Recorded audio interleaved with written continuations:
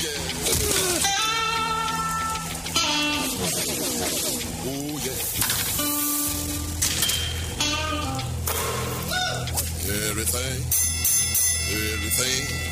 Everything gonna be all right this morning. Live from the Delta Media Studios in Upper Lafayette, here is the producer extraordinaire, Hannah Five Names, and your big, bald, beautiful host, Raymond Parks III, better known as RP3.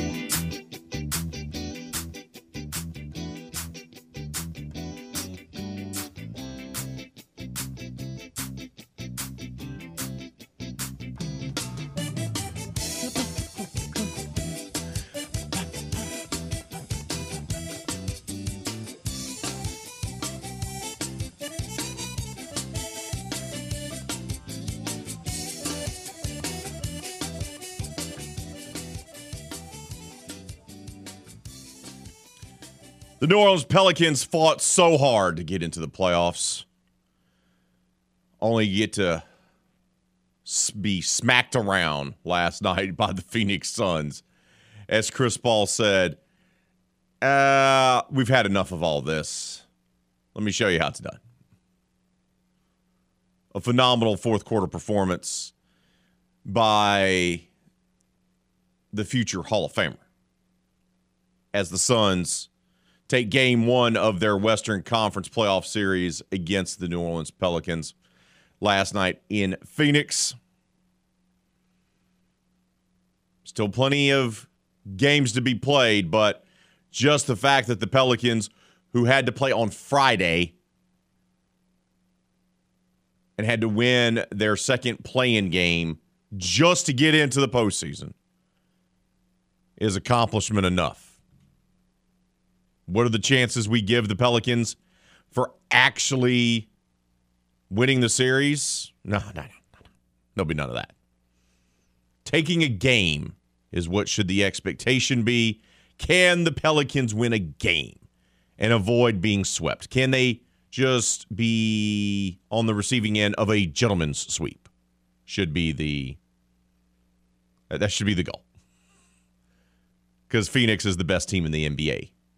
Period. Just not the West, the best team in the NBA. Good morning. Welcome to RP3 and Company.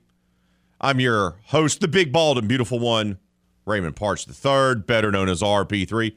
Of course, joining me here inside the game studios with vigor, with a passion like none other.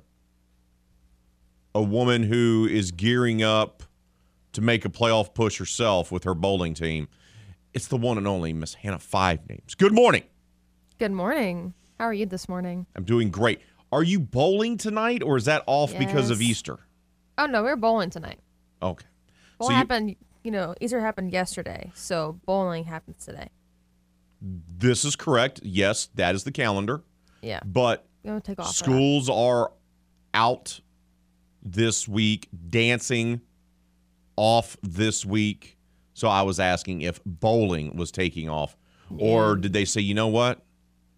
The power of the lanes, too much. We gave you a day off for the Lord Rising. Next day, boom, right back at it. Oh, no, yeah, we're right back at it. We'll have the usual little kids we usually have at bowling, which is like some grandparents taking care of children. They always show up every week. Mm-hmm. It'll just be louder in the arcade room. That's all at the end, because everyone's going to be at the arcade because they know you can't bowl until like 9:30, 10 o'clock because we bowl till then. Let's see. But, we're still bowling.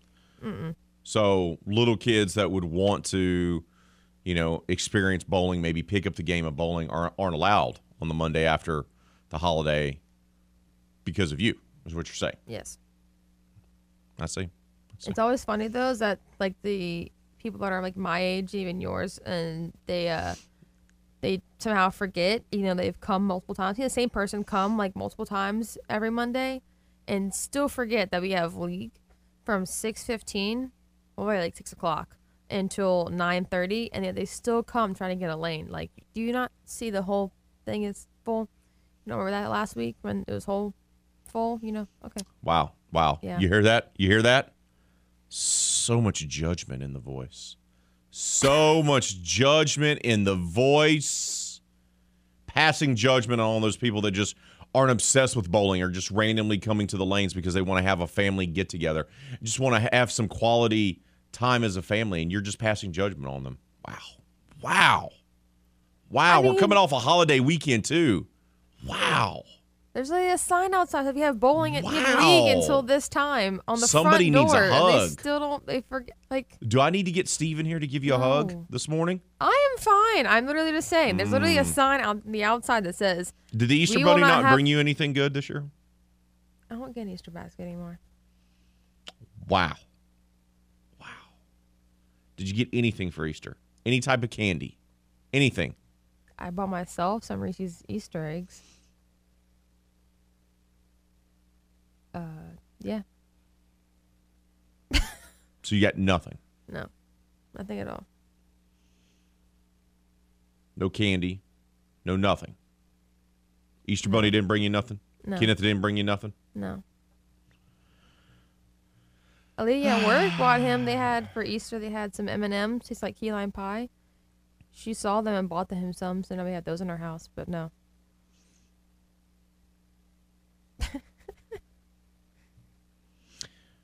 Feel like you need a hug today. Am I the person to give it to you? Fine. Probably not. I'm perfectly fine. You seem fine. That's why I walked in and you were in the dark. Because I hadn't gotten up to turn the light on yet. I came inside. How do you walk into Because a room and not turn on the light? that's not my first thing to do. Because I can see perfectly fine. If it was dark and I couldn't see anything, turn on the light. I'm just saving the owner some bills. Not having the electricity.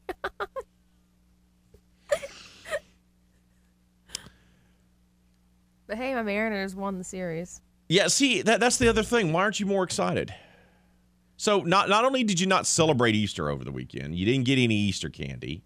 You're preventing people from enjoying bowling on a holiday week, and you get disgusted by it. I'm not disgusted Now, by it. on top of all of that, your Mariners took 2 or 3 from the Houston Astros. Yes. So why aren't you happier this morning? It was just not as fun telling, but like, thanks for coming to, Seattle. And he's like, well, we did whatever. And, thanks for Friday. I told you. That was boring. I told you. I I might be a little more. warned It's a you about tiniest this. bit more upset than he was. I warned you about this. You told him to thank me for him getting that one win. Yes. Foot is not someone you can talk smack to.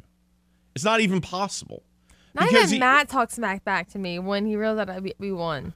He automatically will take it and turn it on him. That's what he does.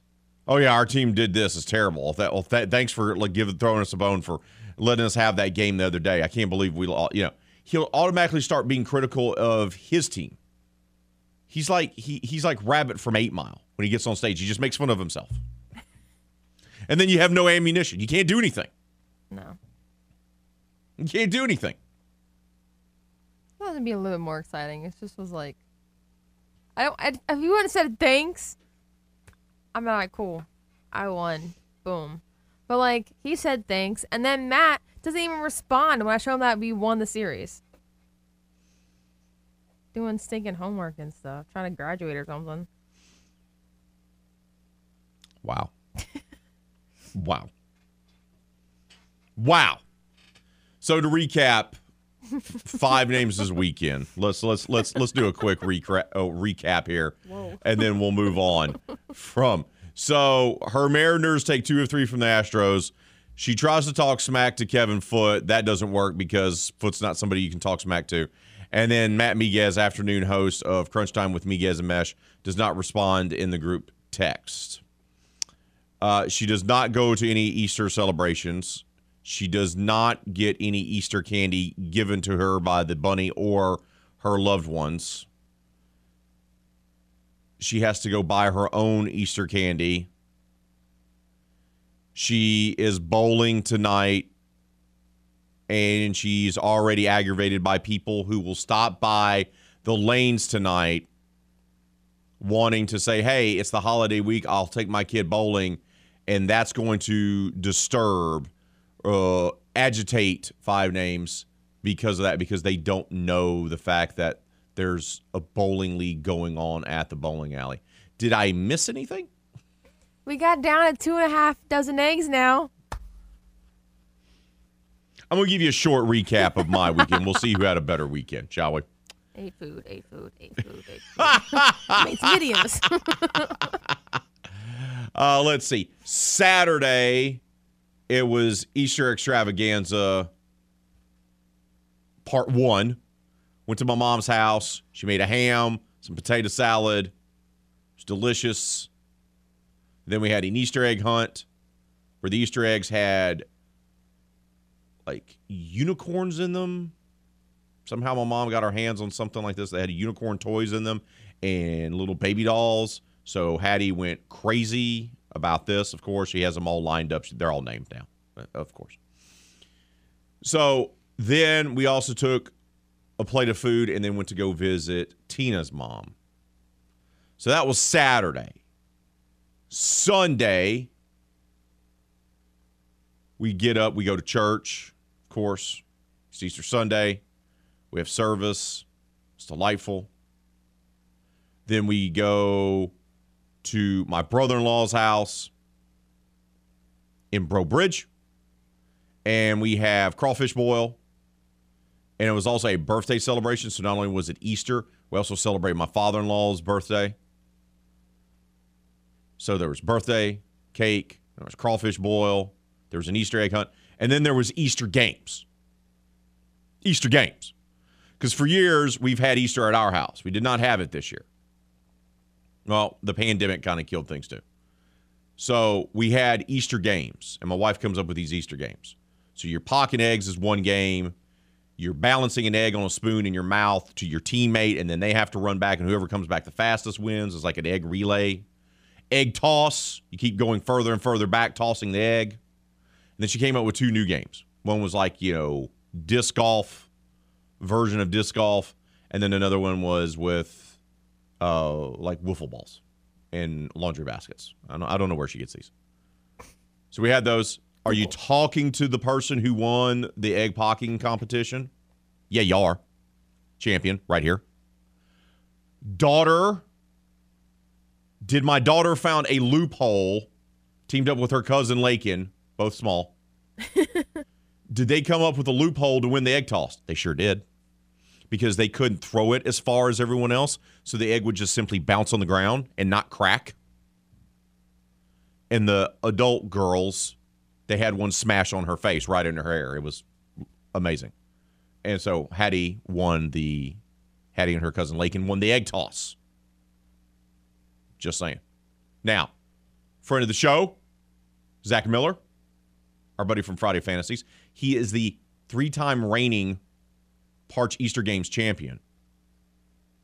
He won 2 of the events solo. His daughters were in Texas visiting family. He came and represented his clan, if you will. Did Zach Miller become the champion? Sure did. He won 2 of the competitions. So now he's 4-time reigning champion. Oh. But I'm the egg pocking champion. Yes, we also dyed eggs on Saturday. What a tremendous time. I golfed the farm for the first time on Friday. How'd that go? Did the course serve up a big old healthy heaping of humble pie? It sure did. Did I lose 3 sleeves of balls in the water? First of all, the course is designed where the ball travels so fast you think, oh, it's not going to roll into the water. There it is. Into the water. Found it. But did I par a few holes? Did I have a birdie attempt? Did you? On one? Yeah, I sure did. I'm so proud of you. So I had a tremendous weekend. See, I want you to compare the 2. Which one's filled with joy and food and family, and which one is dealt with bitterness and keeping the light off in the production studio? I hadn't gotten up to turn the light on when you walked in the room. I'm going to work on you, Five Names. It's going to be okay. I still had a good weekend. My best friend came to my house on Saturday, and her and the fiance watched me fail at playing Clue on the phone because the computer does stuff for you. And I was like, why is the computer doing things for me? Because she didn't let me watch the video on how to play the game. So then I was all kinds of lost. But it's okay. I won a game of Clue when she left.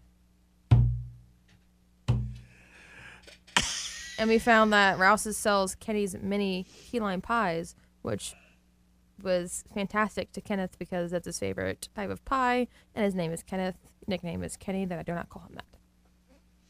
He was very excited about that. I had the pizza little cupcake dough bites that you can eat because I like cookie dough. There you go. See? Same thing. Same thing.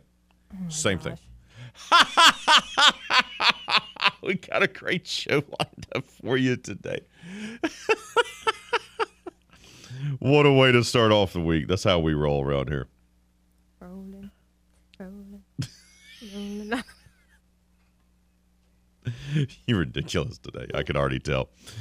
Susan Anning, Karen Crow High softball coach will be stopping by, joining us. First time in the postseason in more than 5 years, I do believe, probably longer. The Golden Bears softball program is going to be playing in their first playoff game in a very long time. That'll be happening. She'll stop by to talk about how they were able to turn things around there with the program, their season, and look ahead to their playoff matchup against Lakeshore. We'll also be talking with Jeff Palermo, our buddy from Tiger Rag Radio. Not a great weekend for the Tigers baseball team as they were swept by Arkansas. Razorbacks were like, that is adorable that you swept Mississippi State. Here you go. Thanks for coming to Fayetteville. Bye. Jay Johnson's team still got some work to do. We'll talk to Jeff about that as well as spring football wrapping up. Jay Walker will be joining us today. Longtime play-by-play man for the Raging Cajuns. Hey, they bounced back in a big way. They lost that one game to ULM. The baseball team did. They come back, win the rubber match in convincing fashion, continue climbing up the Sun Belt Conference standings in baseball. The softball team, meanwhile, went on the road and got themselves a sweep of South Alabama. Now they're in sole possession in the Sun Belt Conference. And we'll also be talking with Carly Viator, our good friend from Festival International. We're getting closer and closer to festival time. We'll get the latest from her about what's going on with Festival. So that's all on tap today here on this lovely Monday, April 18th edition of RP3 and Company. I got the producer extraordinaire. Just a ray of sunshine in the darkness that is the sports world. I'm the big Paul, the beautiful one. Highlights open as always. 337-706-0111. That's 337-706-0111. You're listening to RP3 and Company right here on the game. 1037 Lafayette, 1041 Lake Charles, Southwest Louisiana Sports Station. There are two types of sports reporters. Those who are respected for their ability at building relationships with coaches and players. And here's our game plan. Then there are those whose method of reporting is getting hammered with a college football team at Pat O's. We're going streaking! We'll let you guess which one RP3 is. Back to more RP3 and Company on the game. 1037 Lafayette and 1041 Lake Charles, Southwest Louisiana's sports station.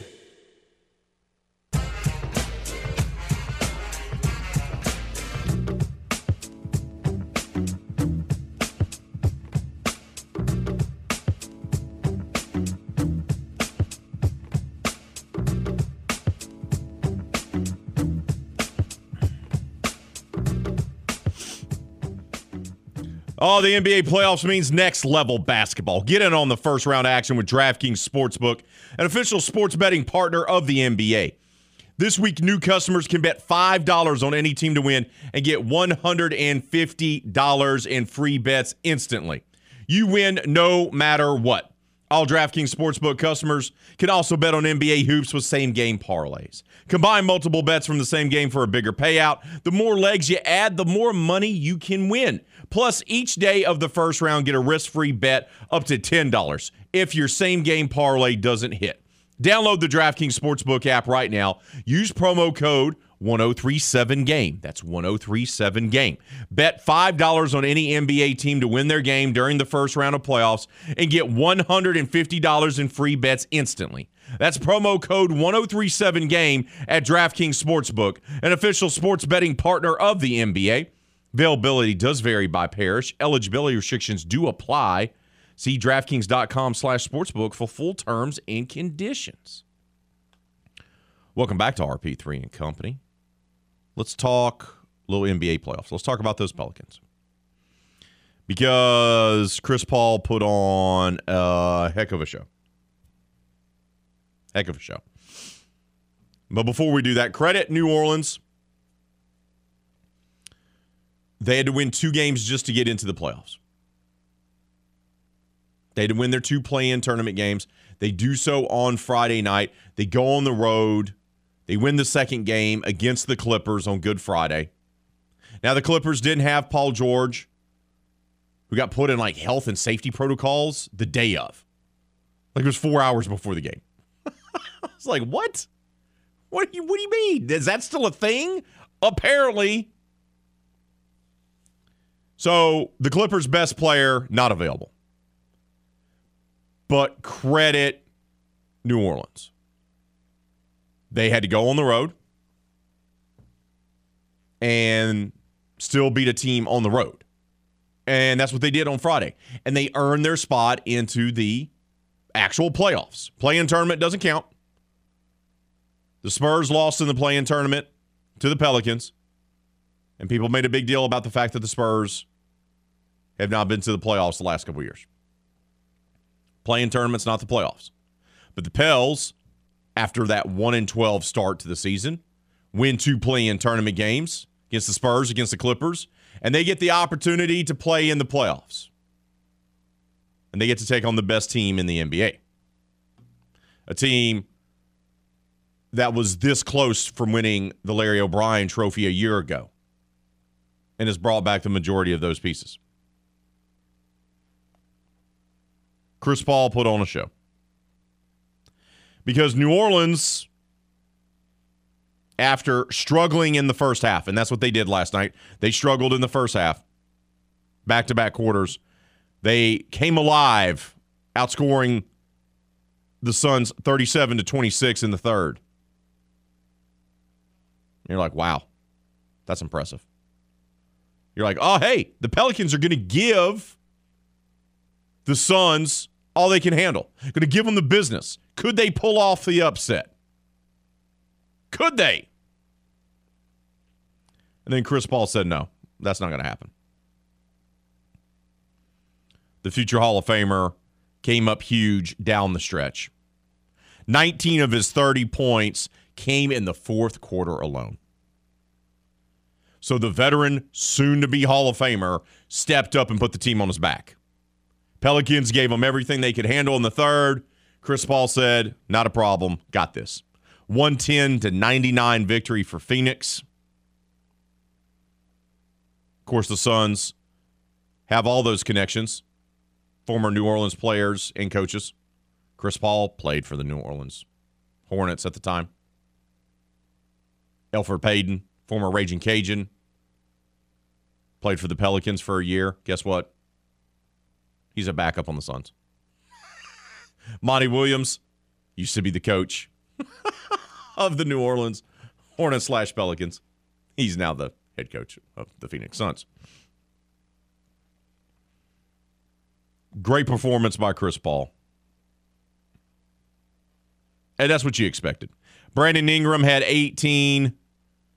Valanciunas had 18 as well for the Pels. McCollum led the guys with 25. He also played 43 minutes, but he shot 9 of 25. 9 of 25. Valanciunas shot 7 of 21.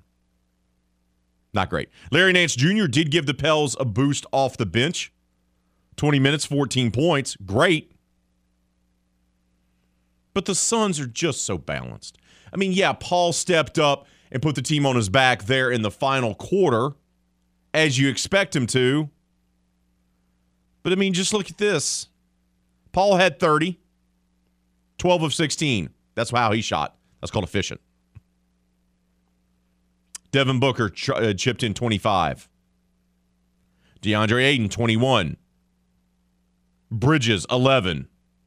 Johnson off the bench, 13. They're just more balanced. Phoenix is a well-oiled machine. The fact that the Pelicans are even here is a win. The fact that they even got into the play-in tournament, you could argue, is a win. But they won both of their play-in tournament games. So, really, the expectation, the success here is making the playoffs, actually making them. And then we'll see. Can they steal a game? Games 1 and 2 will be in Phoenix. Game 3 will be Friday night inside the Smoothie King Center. Game 4, because this is a 7-game series, Game 4 will be Sunday. So the Pelicans will actually have home playoff games. Crowd should be great Friday night and Sunday, right? Should be good. But we'll see. We'll see if they can steal a game. Probably at home. I think that's your expectation. If you're a Pelicans fan today, you made the playoffs. Can we steal a game? And say, look at that terrible start we had to the season, and we didn't have Zion all year. We had a rookie head coach, and we still somehow made it into the playoffs, and we took a game from the best team in the NBA. That's a foundation season all day long.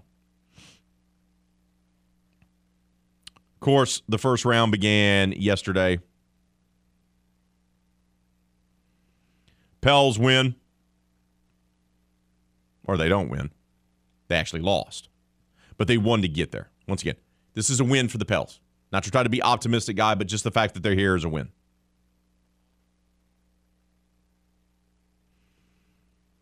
But yesterday, the first round of the playoffs actually started. Heat demolished the Hawks. Remember, Atlanta won the 2 play-in games in the East. Miami's your number 1 seed. That's your 1-8 matchup. Bucks edged the Bulls. Remember, Milwaukee's your defending champs. And they still have Giannis. Suns take care of the Pelicans. But then the drama was that Celtics-Nets game, which ended up crazy at the end. Absolutely bananas. The Nets thought they had won it. Kyrie had gone off. Plus, he was flipping off the home crowd there in Boston, the team that he used to play for and that he made sure not to play for anymore. And Boston's a tough place to play, period. But then the Celtics somehow have enough time and are patient enough to put up the game winner. 115 to 114. Which means a certain producer of the afternoon show will probably be insufferable for a little while. Yes, he will. But that was your first round of action. For the NBA playoffs, yes. James Mesh is a diehard Boston Celtics fan. Surprised we didn't get any kind of text last night or when the game ended for him to say anything about it. So. Well, I did have to comment in the group text that we had text messages going on at 11:30, and then someone decided to start texting again at 7 o'clock on a Saturday when it's Raymond's sleeping day. So maybe now there will be time limits here on when you're going to text and when you can't text. Well, I mean, James already puts his phone to where he silences all notifications. So you can see in your text messages, you can see it says notifications have been silenced. So he already does that. I was just ecstatic that my team won, and my dog woke me up. So I figured I'd wake everybody else up. That's pretty good. Oh, man. Before we hit our timeout here, quickly we'll tell you about the poll question of the day. Is 5 names allowed to talk trash today or not after the Mariners took 2 of 3 from the Houston Astros this past weekend? Yes, her team won. No, the Mariners still suck. Or option 3, how about Rays Braves? Go vote on our poll question of the day. 67% of you say yes, her team won. 33% say how about Rays Braves? Keep those votes coming on the poll question of the day. We got to take a timeout. When we return, though, we're going to switch gears from the hardwood to the diamond. Lots to get to this past weekend on the College Diamond as well as with the Astros, as we mentioned. That's all coming up next right here on the game. 103.7 Lafayette, 104.1 Lake Charles, Southwest Louisiana Sports Station.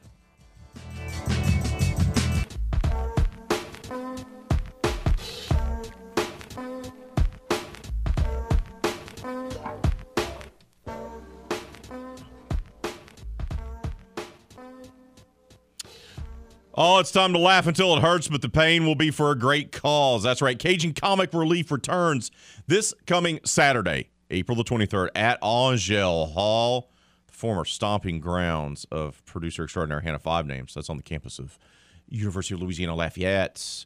The comedy event, with its proceeds benefiting the Cajun Navy Ground Force, will feature comedians and entertainers Sam Jobert, Steve Shaw, and the Raging Cajun John Morgan, KDN News anchor Jeff Horchak, and your very own, that's right, yours truly, the big, bald, and beautiful one, will be serving as co-MCs for the event.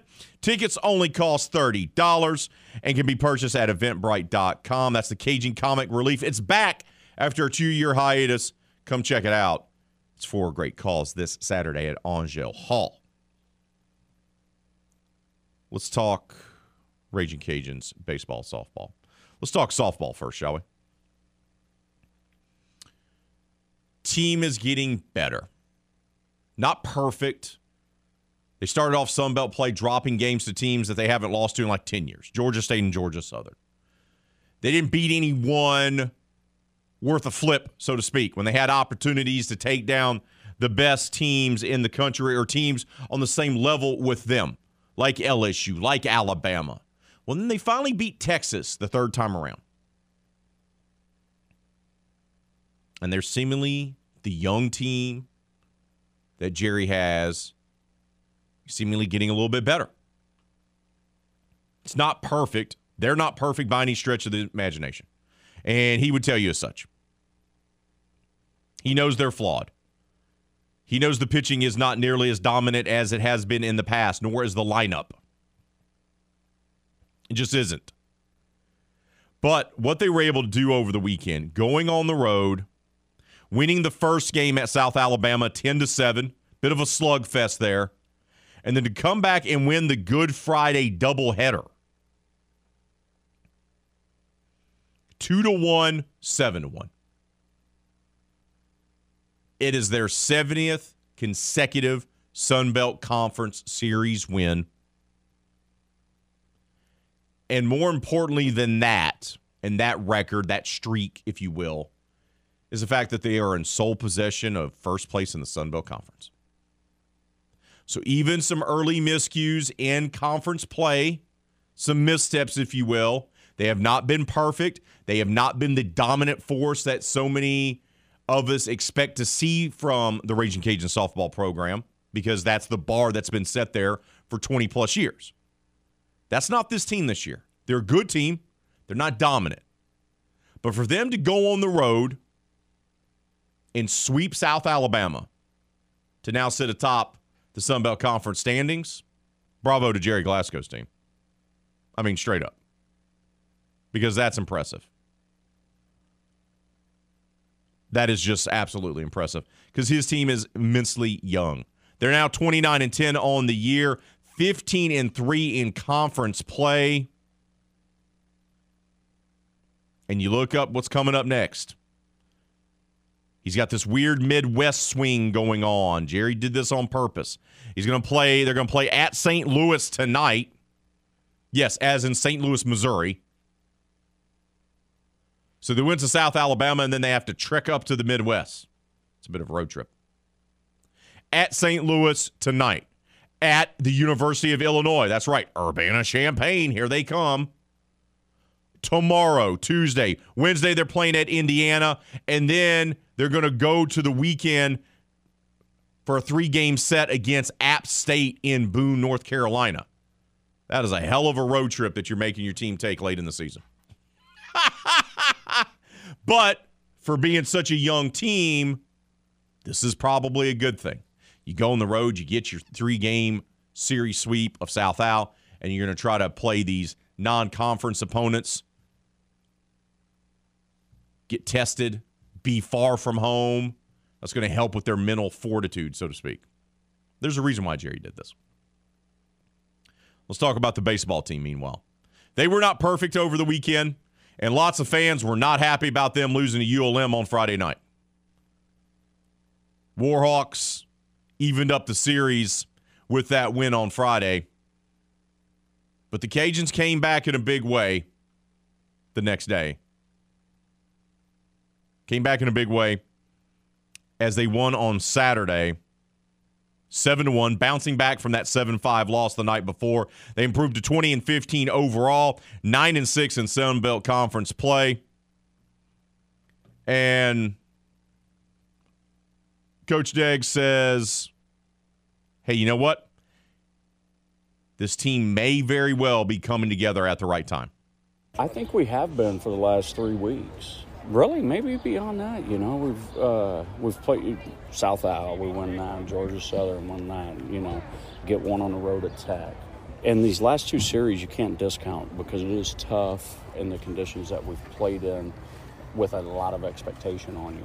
And so sometimes when you have a huge bullseye on you, you've got to be able to counterpunch and shut some things down to stop momentum. And I think we've, 5 out of 6 to finish that up. It's pretty good. Really 6 out of 7 going back to Georgia Southern on Sunday.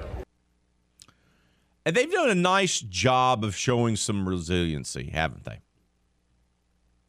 They get down in a game, they've been able to come back. And Deggs further elaborated about how his team has been able to respond, especially in the last 3 weeks or so. Well, they do because one of the underlying themes in it is they really care about each other. And there's not a lot of selfishness or ego inside this clubhouse. And so they all just play for each other. They love to play. And so with that comes a little bit of a short memory and some really good fight to finish. And it's never about any one person. For the most part, we have some hiccups here and there, but for the most part, they're uncommon as far as the way they go about their business. And they work hard, and they play hard, and they practice hard. And I think more than anything, they just love to play. And so if you have some of those traits, you're going to be hard to put away. Now they will turn their attention for the Wally Pontiff Classic. Tuesday at Alex Box Stadium, Cajuns versus the Tigers. Oh, it should be an electric atmosphere. Your boy will be there covering. Not to worry, credentials been secured. Boom. But up next, great litmus test, great challenge, crossing the basin to take on Jay Johnson's team, and this is what Deggs had to say about that. That's a great opportunity for us on the road, and somehow we've managed through our ups and downs to maintain a healthy RPI that if we were to get hot, we could build on it. And to get these opportunities, really it's the next 4 in a row because Georgia State's got a really good RPI as well. And then when you have a chance to do that on the road, but look, we're going to have to play our best baseball. Jay Johnson does an incredible job, and I've watched a ton of LSU this year. And those guys, look, they're playing a different brand of baseball than what you've seen in the last couple of years, and they can swing it. And so we're going to have to pitch it extremely well, not give them anything free. And we're going to have to match them offensively. We had a good fall game over there this fall, so it's not like we haven't been there. But we're going to play it 1 inning at a time and play some really good baseball. They're good. Should be a hell of a ball game because LSU's coming off being swept. Cajuns are feeling good about themselves. LSU is still on that roller coaster ride that has been their season, especially in SEC play. And the midweek game can be tricky. So it should be a great atmosphere tomorrow night inside Alex Box Stadium. Speaking of those Tigers, we'll talk about another bad weekend for LSU. Last weekend, great. This weekend, bon.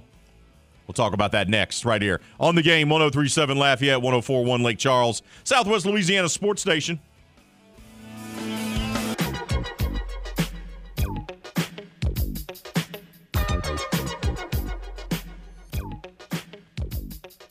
In Louisiana, there are thousands of miles of utility lines and gas pipelines buried just beneath the surface. Sometimes multiple lines are in one area.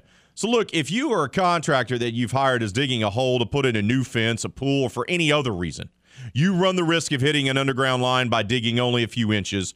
What happens then?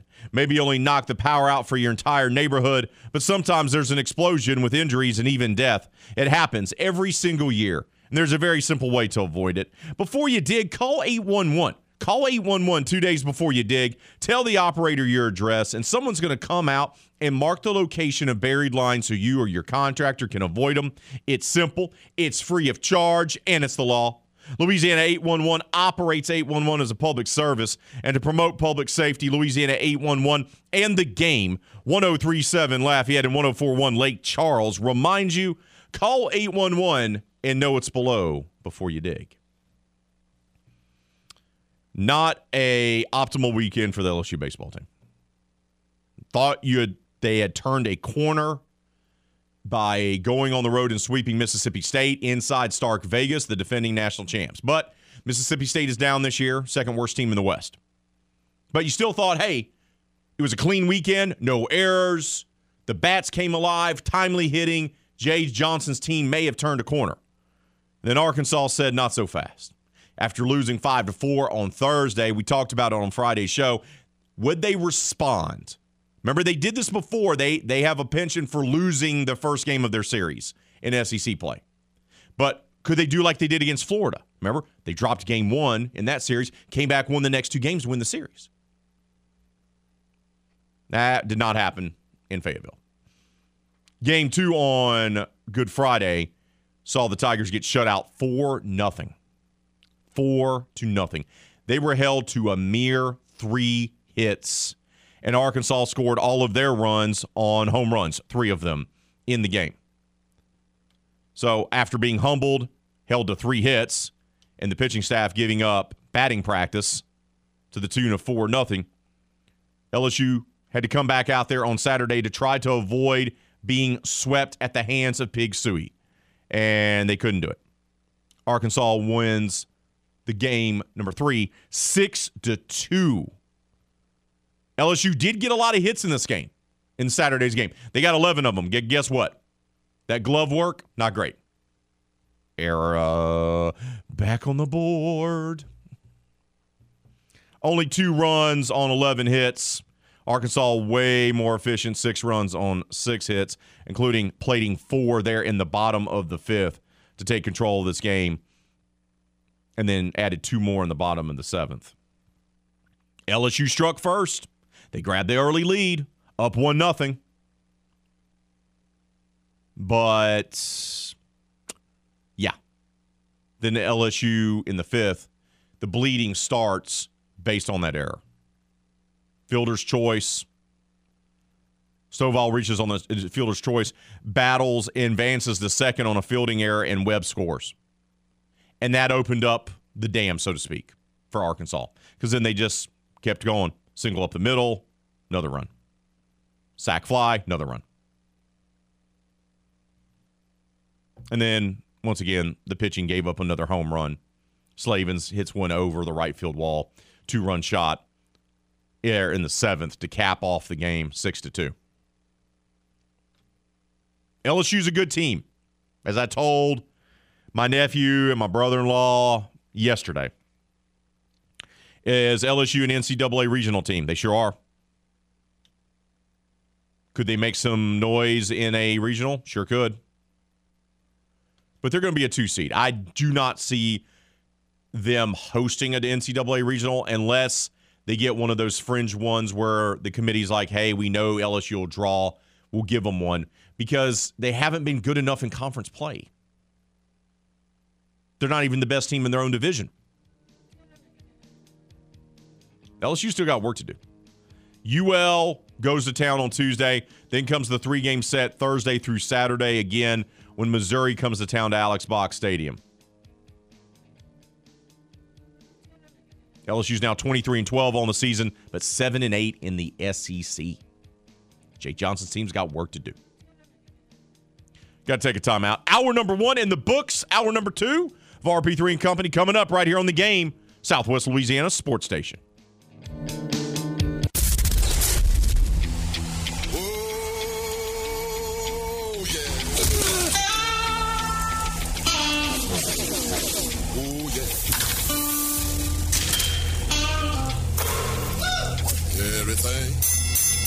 Everything Everything gonna be alright this morning. Live from the Delta Media Studios in Upper Lafayette, here is the producer extraordinaire, Hannah Five Names, and your big, bald, beautiful host, Raymond Parks III, better known as RP3.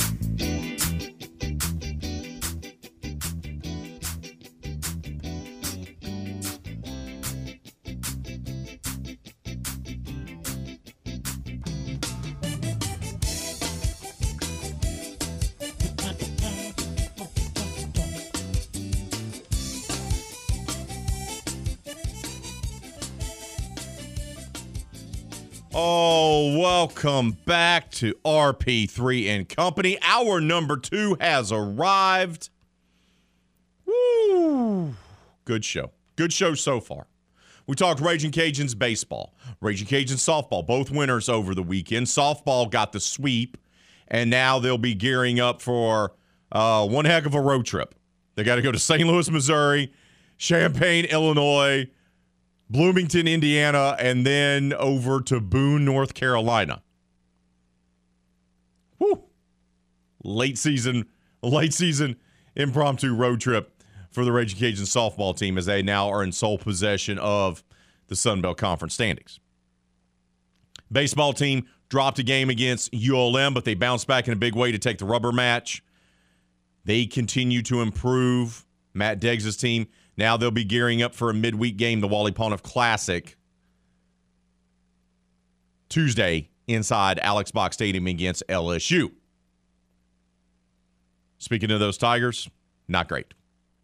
Swept by Pig Suey. Arkansas took advantage and, well, beat them 3 straight times. And now LSU finds itself below 500 in SEC play. Likely winning the SEC West is not an option. And they got work to do. They still got plenty of work to do. This team is talented enough, they'll get to a regional. They'll be a regional team. Make no bones about it. I just don't know what they're going to be able to do in a regional setting. The pitching is not as good as it needs to be. The bullpen is not as good, and the defense is sloppy. So you just don't know. You just don't know. You just don't know what you're going to get. The Minis Cowboys, they bounced back and responded in a big way. The weekend before last, they got humbled with their trip down to UNO as the Privateers took all 3 games and did so in convincing fashion, like 36-11 was the combined score.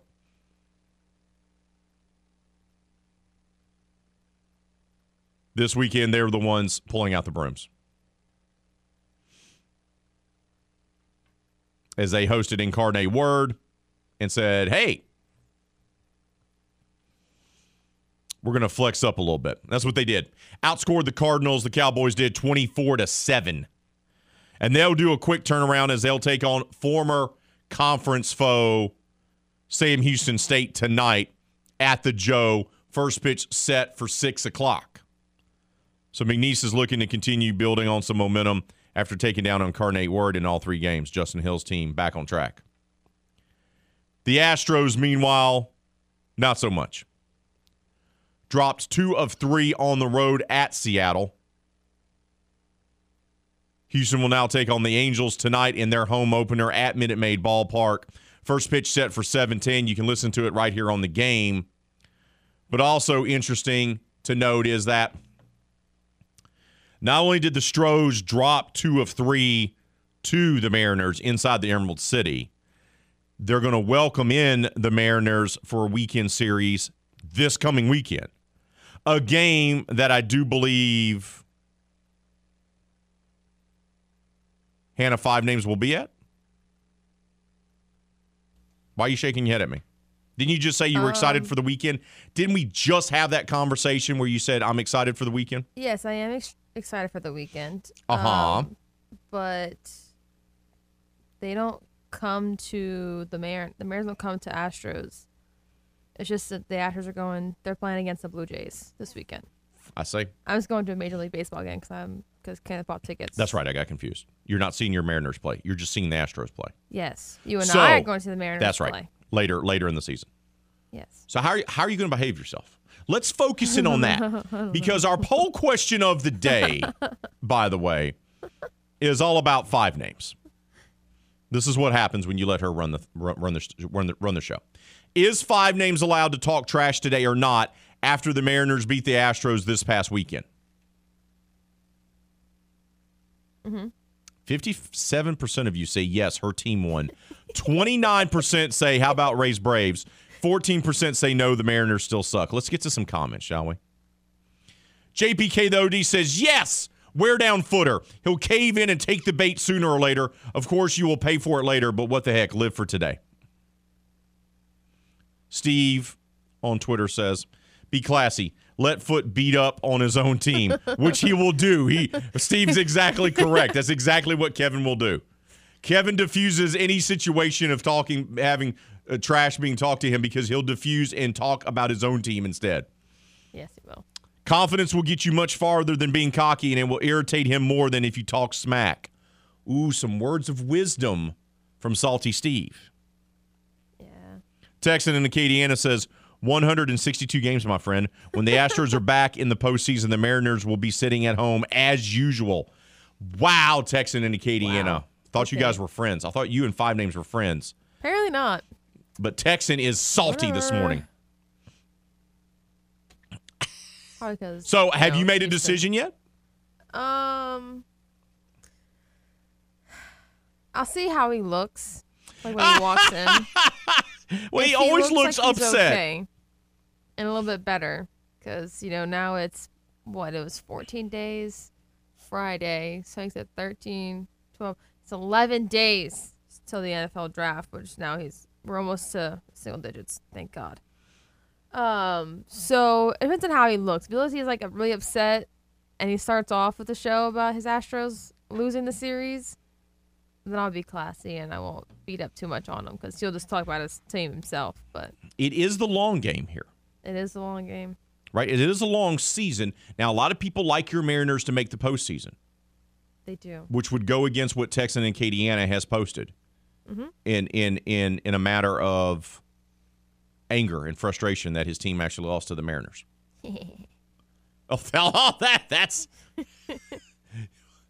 That's third grade chalk and trash right there with the little sound effect you just did. But this is the bigger thing for you. This is your team. They just beat Kevin's team. Yes, 18-6. But they're in the same division. So they're going to play a bunch this year. Yes. Right? So do you pace yourself? Or do you take the opportunity? I'll be story time here. So when I was in the 3rd or 4th grade, I forget when it was, probably 4th grade, there was a large kid. He had failed twice, and he was still in the 4th grade. Should have been because he was massive, because he had failed twice. So during PE at South Brookley Elementary in lovely Mobile, I scored like the game-winning touchdown on him during PE. Inexplicably, somehow I didn't drop the ball. And he was mad. And he was very mad. So, afterwards, we're in the restrooms, and this is an older school. So, the stalls are made out of pure, just plywood, and the floor is the wall's cinder block, and the floor is hard tile. So, he just wants to start picking a fight. So, he starts beating me up. And you're thinking to yourself, and I'm a skinny little kid. Obviously, he'd failed twice before, so he's a larger boy. He's probably 13 at the time. And he's just beating the living crap out of me. And I can't do anything about it. Some friends are trying to step in to get him off of me because I didn't even say anything. I didn't talk trash to him. I didn't showboat. I wasn't Neon Dion, okay? I was just standing in line to go pee. And he decides he wants to whoop up on me. So they finally pull him off. And he'd whooped me, man. Hit my head against the plywood. It hit me just I'm crying. But then I see an opening. 5 names. And it's as if the heavens had opened up. And they had held him back, and I was like, okay. And I just took my chance. I just went right after it. You know what I did? Ran away. I punched him right where you shouldn't punch anybody. Oh, no. That just angered him more. So he wailed on me. He wailed on me a little bit more. But you know what? He never messed with me again. So I seized the opportunity. I knew I wasn't going to win. I knew in the long term I was still going to get my butt whooped, right? Because he was already just mauling me as it was. He was bigger. He was stronger than me. But when I had my opportunity, I seized the moment. And I let him know I'm in business. This is your time. Are you going to seize the moment, knowing that the Astros have been to 3 World Series in the last 5 years, knowing that the Astros are your defending American League champion, knowing that the Astros are stacked yet again and are expected to get back to the World Series, and it's a 162-game season? Do you go ahead and seize the opportunity to talk trash today to the footsie, knowing that the likelihood of you having another opportunity to talk smack may not present itself? Well, I think it will. And love your confidence. He definitely already went and said on Friday that there's a chance that I was going to probably win the series and maybe even sweep. And he's like, just let us win at least one game and I'll be okay. So that he's already set up to where he's going to be going through the pain of me winning. That's him diffusing the smack talk because he's laying the groundwork. Foot's not a dummy. He's laying the groundwork. He's all like, I just don't want to be swept. So he's already framed it in your brain. You just said it. He's already framed it for you. Oh, I concede your team's better than me. You guys are going to win this weekend because of some mythical rule there where they scored too many runs on a Tuesday afternoon and they didn't have enough runs for the weekend. Your team's going to win. I just don't want to be swept. He's playing you. It's a vet move. And now you're playing both of us.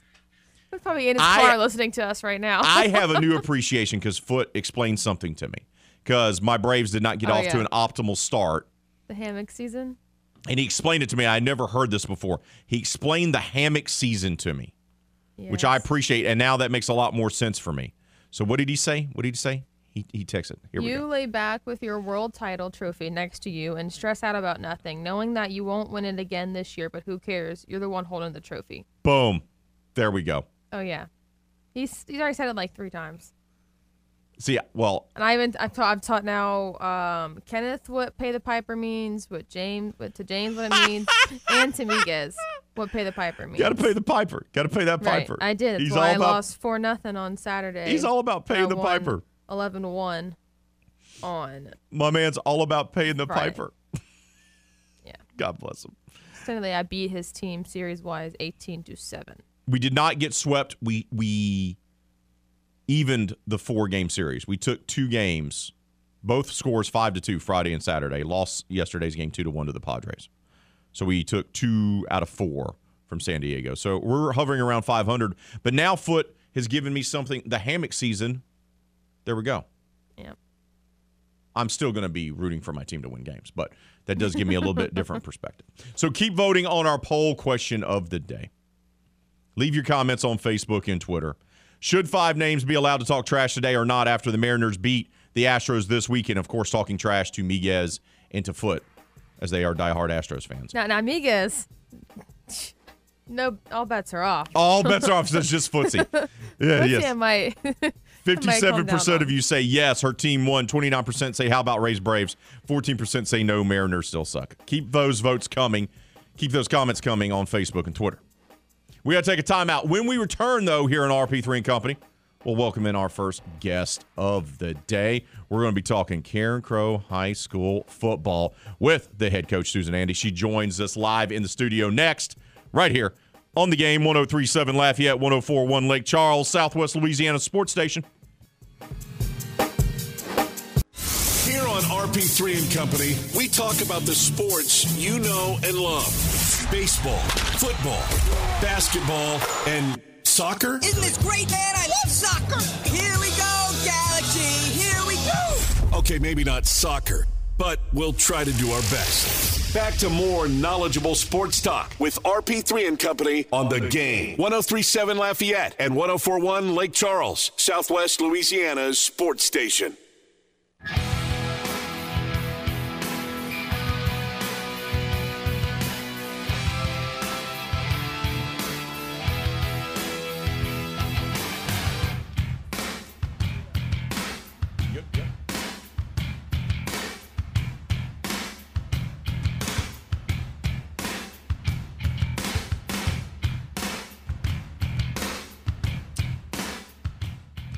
Welcome back to RP3 and Company. I'm your host, Raymond Parch III. Don't forget to vote on our poll question of the day. Should Hannah Five Names, the producer extraordinaire, talk trash today to Footnotes host Kevin Foote, diehard Astros fan, because she's a Mariners fan, and the Mariners took 2 of 3 from the Astros? We want to hear from you. Go leave your comments on Facebook and Twitter. We'll update it throughout today's show. But right now, it's time for us to welcome in our first guest of the day. Oh, yeah, of the day. State softball playoffs begun. Brackets were released Thursday. Some teams actually played on Friday, which is crazy to me that happened. But, yes, what some teams did. They wanted to go ahead and get that knocked out of the way and get prepared to make a postseason run all the way to Sulphur. Of course, that's where the state softball tournament is always held. And now we're talking to someone whose team is in the bracket for the first time in a long time. She is in her 5th year as the head coach of the Karen Crowe High School softball program. She's a graduate of Opelousas High and played softball at McNeese State University. It's our privilege to welcome to the program, making her RP3 and Company debut. It's the Golden Bears head coach, Susan Andy. Susan, good morning. How you doing? Good morning. Good morning. Happy to be here. Thank you for having me. So let's just start. How good does it feel to be back in the playoffs? Oh, my gosh. I'm beyond excited, to say the least. It's been a while. It's been a long time. And, we have this little running joke at school, and I couldn't be the only one not in the playoffs, right? So I had to do something. There's been a lot of success for Karen Crowe in multiple sports. Soccer, state championship not that long ago, football a couple years ago, basketball a couple years ago. So when all the other sports are doing well and having success, does that add any additional pressure, or does that just fuel you as a competitor, being a former player yourself? Does that just fuel you to even get better and have your team get better? Oh, absolutely. Absolutely. To be around such successful programs, great coaches that we have at Karen Crowe, the tradition of Karen Crowe sports. I've always had winning teams in Karen Crowe. So the last few years have been hard on myself and the girls to fall short and not have some of the, one of the better programs in the area. So surely it definitely put a torch under my tail, and to try to get there. You want to be there. You want to be successful like your colleagues, and it definitely fired me up. What was the biggest challenge you had when you took over the program? Obviously, you're a former star player yourself in high school and in college, but when you took over as head coach 5 years ago, what was the biggest challenge you faced right off the bat? The biggest challenge had to be getting the girls to believe that they can win. It had been a long time since they had a winning season. And,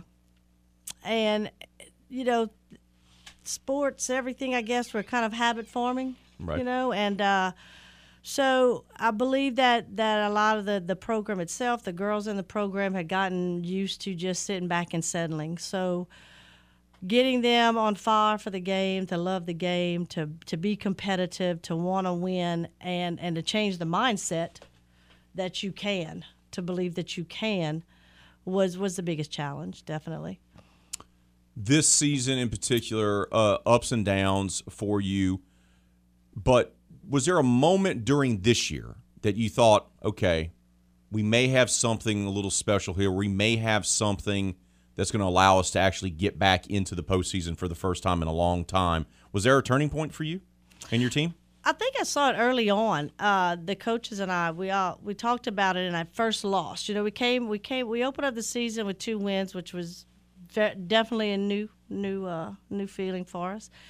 But the first loss, we lost a close one to Ascension Episcopal, and in that moment after that loss, I saw something in the girls' eyes that we hadn't seen in previous years, and it was the determination and the sense of pride, and maybe even a little embarrassment. That they felt that they knew they fell short because of the lackluster in their performance, and it mattered to them at that moment, and I think that's what made me see the turning point, and that, okay, I think we're doing something right here. I think that they're starting to catch on as to what it's all about. We're talking with Susan Andy. She is in her 5th season as the head coach of the Karen Crow High softball program. Her team is in the playoffs as the 21 seed in the Class 4A bracket. They're going to be taking on number 12 seed Lakeshore in the first round of the playoffs. What is the identity of this year's team? If someone hasn't had the opportunity to see your Bears team play, they go out and see them play for the playoff game. Let's say they make the trip down to Lakeshore. What are they going to see? What type of team is this? You know, we're a type of team, I believe, that's learning how to win. You know, we're still young in the process, but you're going to see a group of girls who never ever give up on each other. I believe that they go out there and they fight for each other. They're understanding what a team is. You're going to see some scrappy play, I hope, a lot of hustle. And we preach that a lot, that it's not whether you win or lose, it's how you play the game. And we're a team that I've been telling the girls to play for respect. And that's what you're going to see. You know, you're going to see a team that I think believes in the old story, the little engine that could. You know, we identify a lot with that. And a team that never gives up. And that's what I've wanted all along.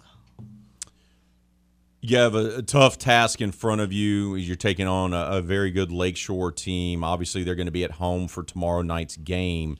And the way that you ended your season, you ended it with, a couple of losses in a row, and then you had a couple games get canceled on you. So what have you been working on to have your team be focused, be ready, and be prepared to make this road trip and go down there and get a win this week? You know, it's really about us swinging the bat. We've got to swing the bat. We've had our success at the plate has not been the greatest in the last couple games. We've seen our bats kind of cool off a little bit, so we definitely need to get in the box with confidence. We need to believe that we can, and the girls need to go out there and give it everything they've got. We can't leave anything out, undone. We just got to leave it all out on the field, and they are going to be a good ball club that we're going to face. I believe that if we play to our potential, though, we're going to have a really good game.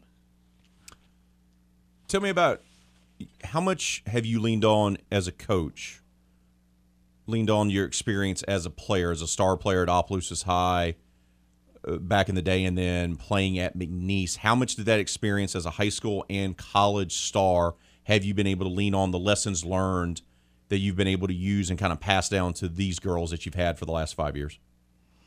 Oh, that's a lot. I tell you, being a player and a coach, that's just so totally polar opposite ends, right?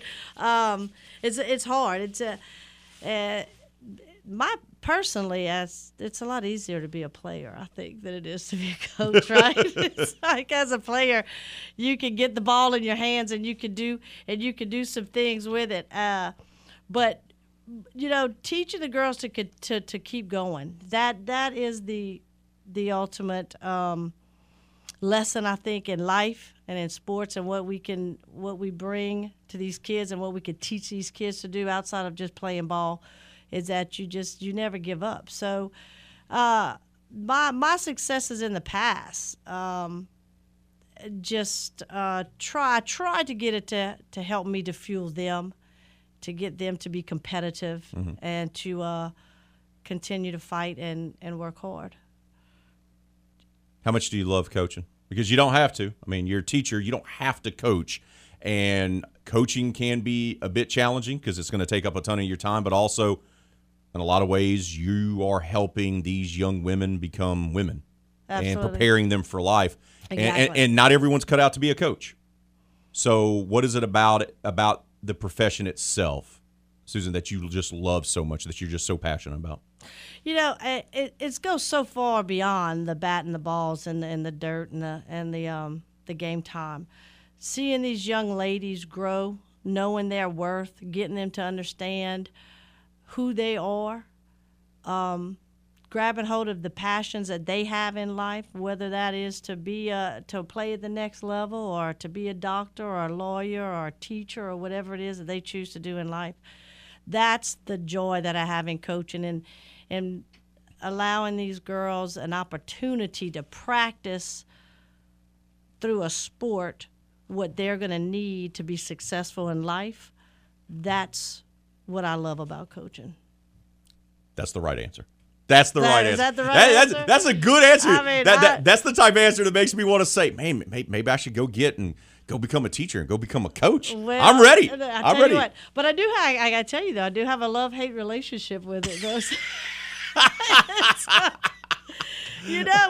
When everything's going right, you love it. And then when it starts going bad, it's like you can kick the dirt and you hating it. But, I think every competitor's that way. I think every ball player – everybody everybody remembers that time, right, when they love the game, and then those moments when they just hate it. And but the passion and the love always brings you back to it. And being around these young ladies that listen, I have a class act group of girls that are just fantastic. My seniors have persevered through really, really tough times, I tell you. And I can't be more proud of a group of girls. Well, you should be. And the fact that you guys are in the playoffs, first time since when? 2011. So it's been more than a decade. It's been a minute, as they say. As the kids say. It's been a minute. Congratulations on getting Karen Crow back into the softball playoffs. Susan, keep up the great work, and I know you're making a positive impact on these young girls' lives. Best of luck on the road against Lakeshore, and hopefully we'll be talking to you soon. Hey, I hope so too. I'll come back anytime you ask me. That's Karen Crow High softball coach Susan Andy. She joins us here on RP3 and Company. Once again, her team takes on Lakeshore in the first round of the Class 4A state softball playoffs. Wish her and her team the best of luck. We got to take a timeout. When we return, Jeff Palermo from the Louisiana Radio Network and co-host of Tiger Rag Radio will join us talking all things LSU. That's next, right here on The Game. 103.7 Lafayette, 104.1 Lake Charles, Southwest Louisiana sports station.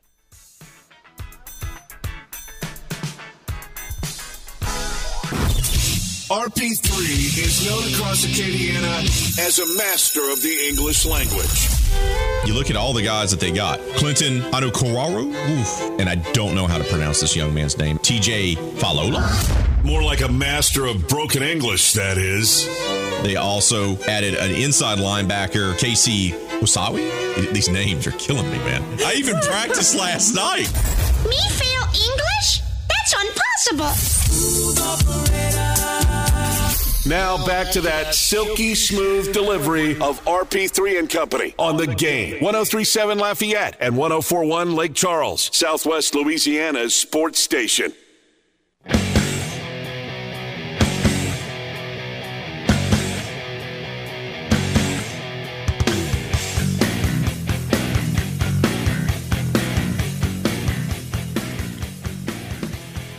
On The Game, 103.7 Lafayette and 104.1 Lake Charles wants to take you out to the ball game with our latest Astros weekend getaway.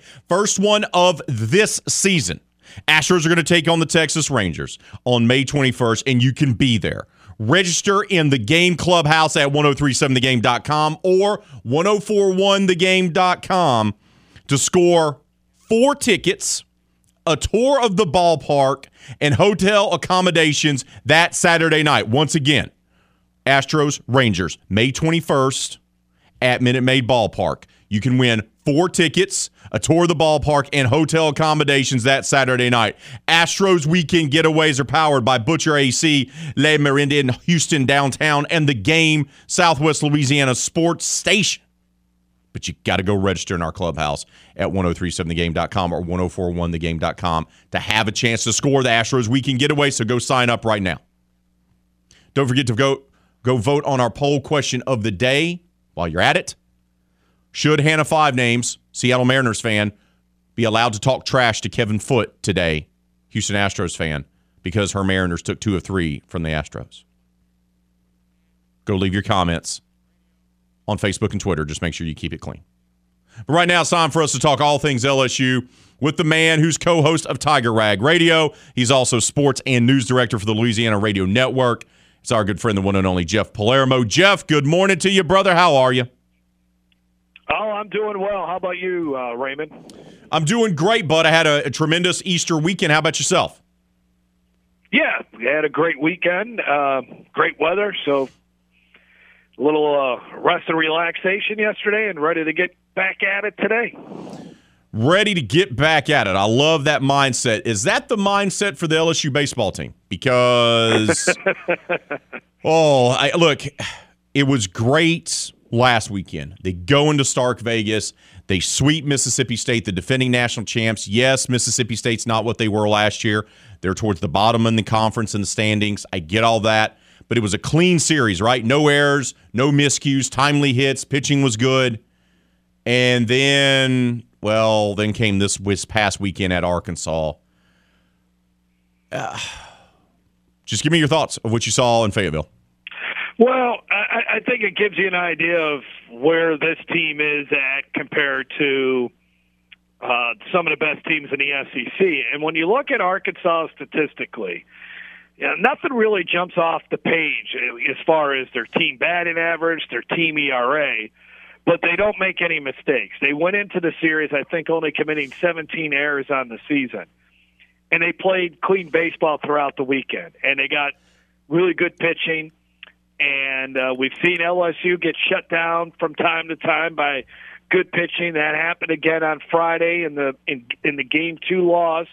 LSU's shaky defense hurt them on Thursday. And then, again, I would say Saturday, they really didn't do much offensively.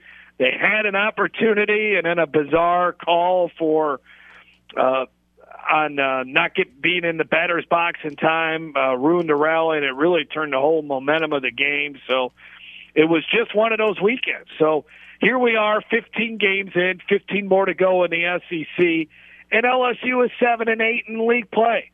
And there's been some highlights, obviously, the sweep against Mississippi State. There's been some lowlights, getting swept by Arkansas and losing a couple of series at home. But I thought going into this SEC portion of the schedule that they would be somewhere, when it's all said and done, around 15-15. Maybe the high end they get 17 wins. Maybe the low end they end up with only 13 wins.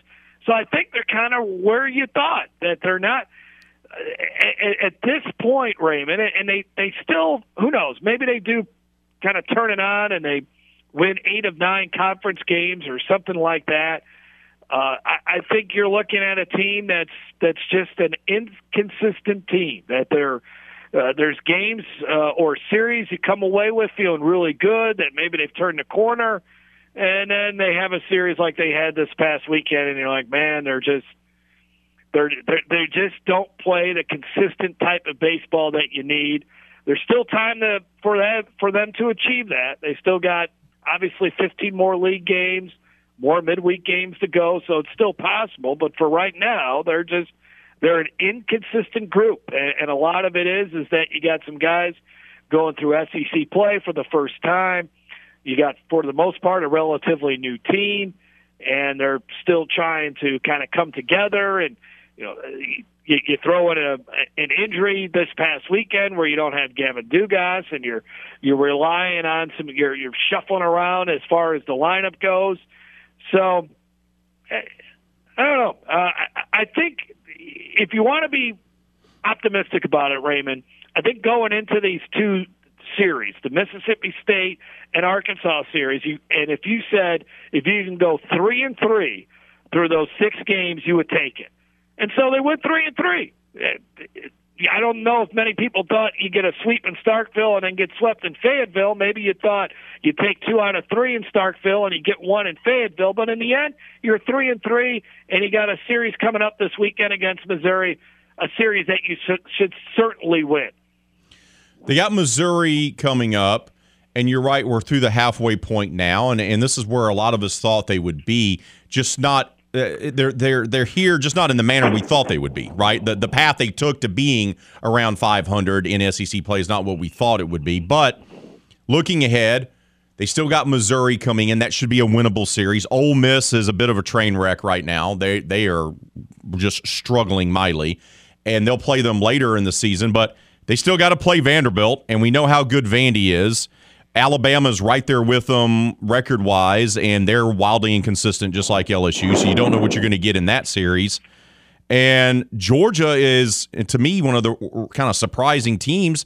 They're 26-10, and they're 9-6 in conference, second in the East behind Tennessee. So the schedule doesn't really help them out all that much, right? I mean, there's still some challenges for the Tigers. Well, I mean, I guess to kind of steal a cliche, I mean, this is the SEC. I mean, there's not too many weekends you're looking at to say, okay, this is a weekend where LSU can sweep. Now, maybe other than this weekend against Missouri. I mean, this is to me this Missouri's is a not very series good, that LSU needs to.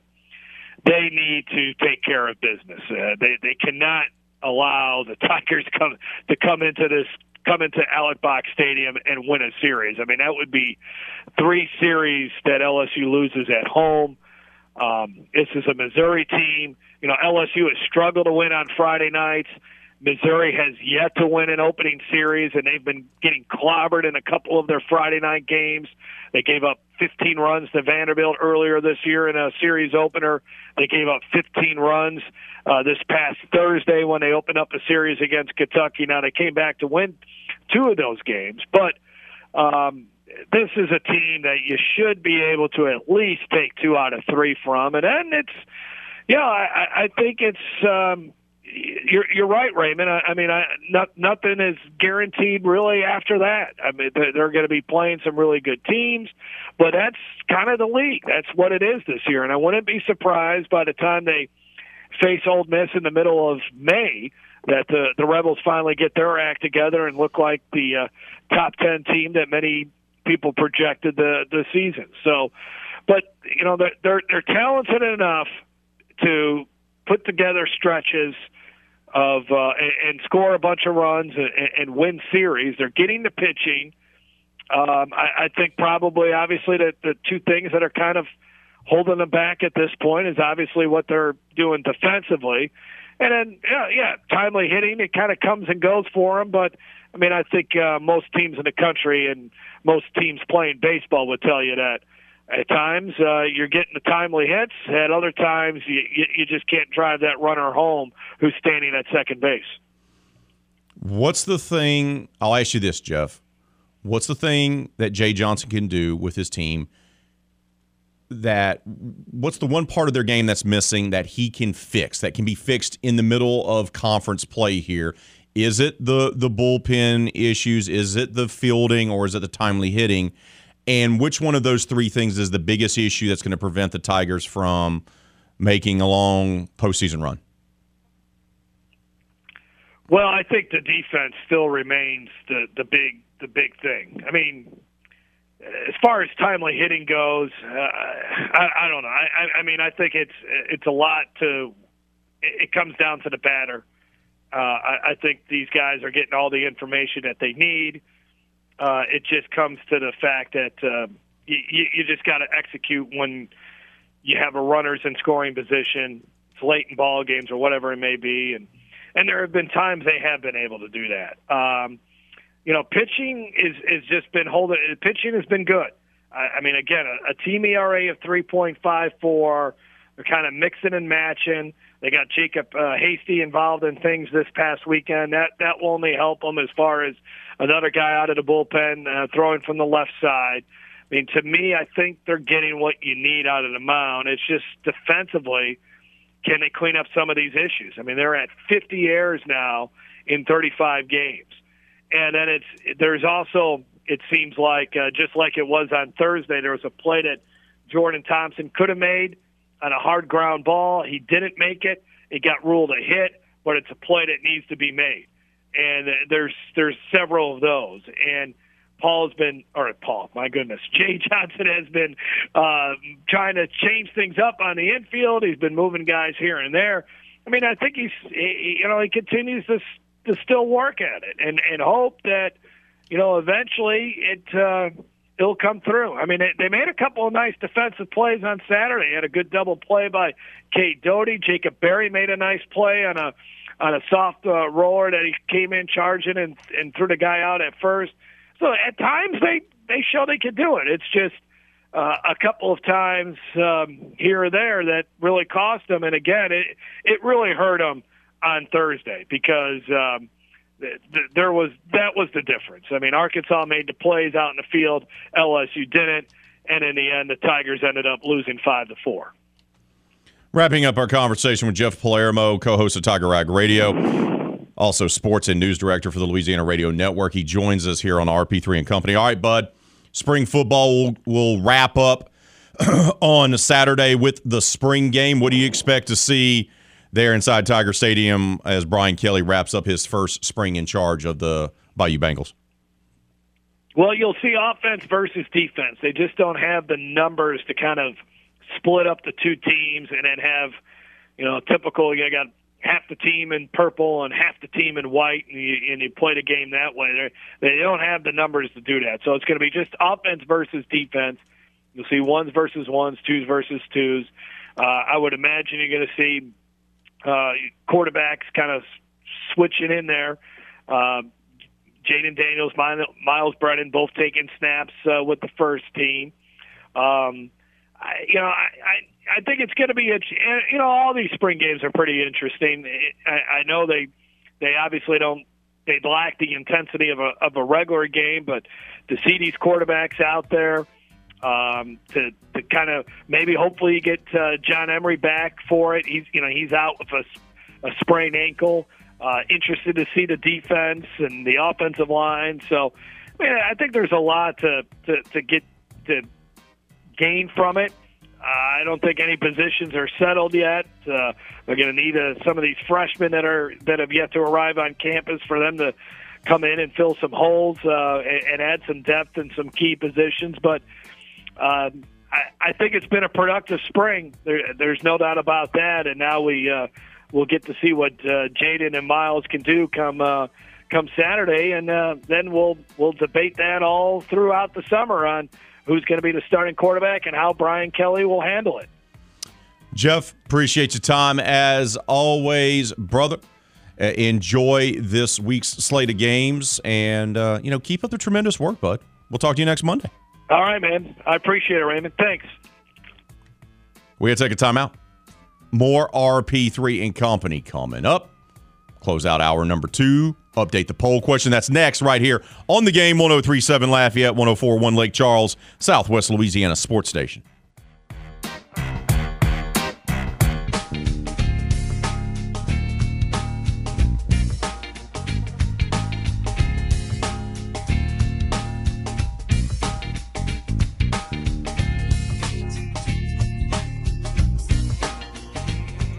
Don't go through another summer with that awful joint pain. Call QC Kinetics now. Hey, that's RP3, Raymond Parch III here. That pain in your back, your knees, your shoulder, it can now be treated with the latest in precision medicine using natural biologics. That's right, growth factors that can restore and repair damaged tissue. Really exciting stuff here. QC Kinetics is the nation's leader in regenerative medicine, giving you access right here to this modern-day joint pain solution. You can get lasting joint pain relief with no drugs, no steroids, no downtime, and no surgery. You've heard Emmitt Smith raving about QC Kinetics. You've read or seen other high-profile people talking about it. Regenerative medicine at QC Kinetics can help you get your life back. Take action right now. Get a free consultation. Powerful, effective joint pain treatments with natural biologics are here. Call QC Kinetics now. 337-243-4222. That's 337-243-4222. Let's check in on the poll question of the day. Her Seattle Mariners, talking Hannah Five Names here, took 2 of 3 from the defending American League champions over the weekend, the Fighting Kevin Footses, the Houston Astros. Is Five Names allowed to talk trash today, 2 foot, or should she not be able to? That's what we want to know. 56% of you say yes, her team won. 22% say no, the Mariners still suck. 22% say, how about Race Braves? Rays Braves give you the short of it. We took 2 of 4. We split a 4-game series with the San Diego Padres. Yeah. And Ronald Acuna Jr. has been sent down to AAA for assignment to get back on track. So, not the best weekend. But as Foot says, it's a hammock season. So, I'll take what I get. I'm still basking in the glow of the World Series championship. Keep voting on our poll question of the day. Leave your comments on Facebook and Twitter. Hour number 3, we'll kick it off with Jay Walker talking all things Raging Cajuns right here on the game, 103.7 Lafayette, 104.1 Lake Charles, Southwest Louisiana Sports Station.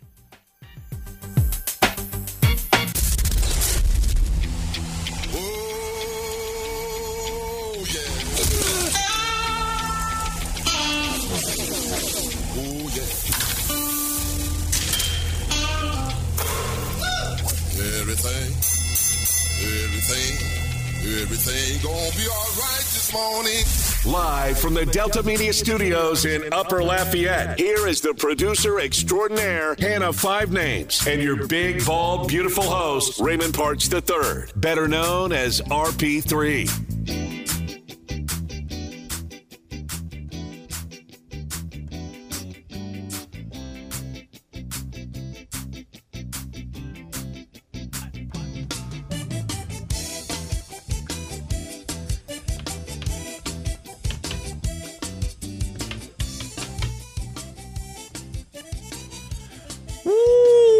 Me oh my crawfish pie, 2 hours in the books. Final hour has arrived here on this Monday edition of RP3 and Company. We've had a good show so far today. Got a good poll question. Should Hannah Five Names be allowed to talk trash to Kevin Foote about her Mariners defeating his Astros? I say, look, she's allowed to. It's a free country. She's a fan of one team. He's a fan of the other. But you got to play the long game here is what I would recommend. I understand. You have an opportunity. You want to seize it. But the Astros are the defending American League champs. They have been to 3 World Series in 5 years. Mariners, I can't remember when they did something good.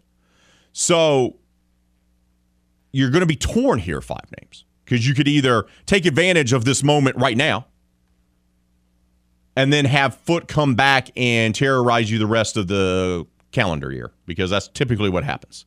Mariners are usually good early in the season and they fade. And then they're not a factor. They have a losing record in the second half of the season.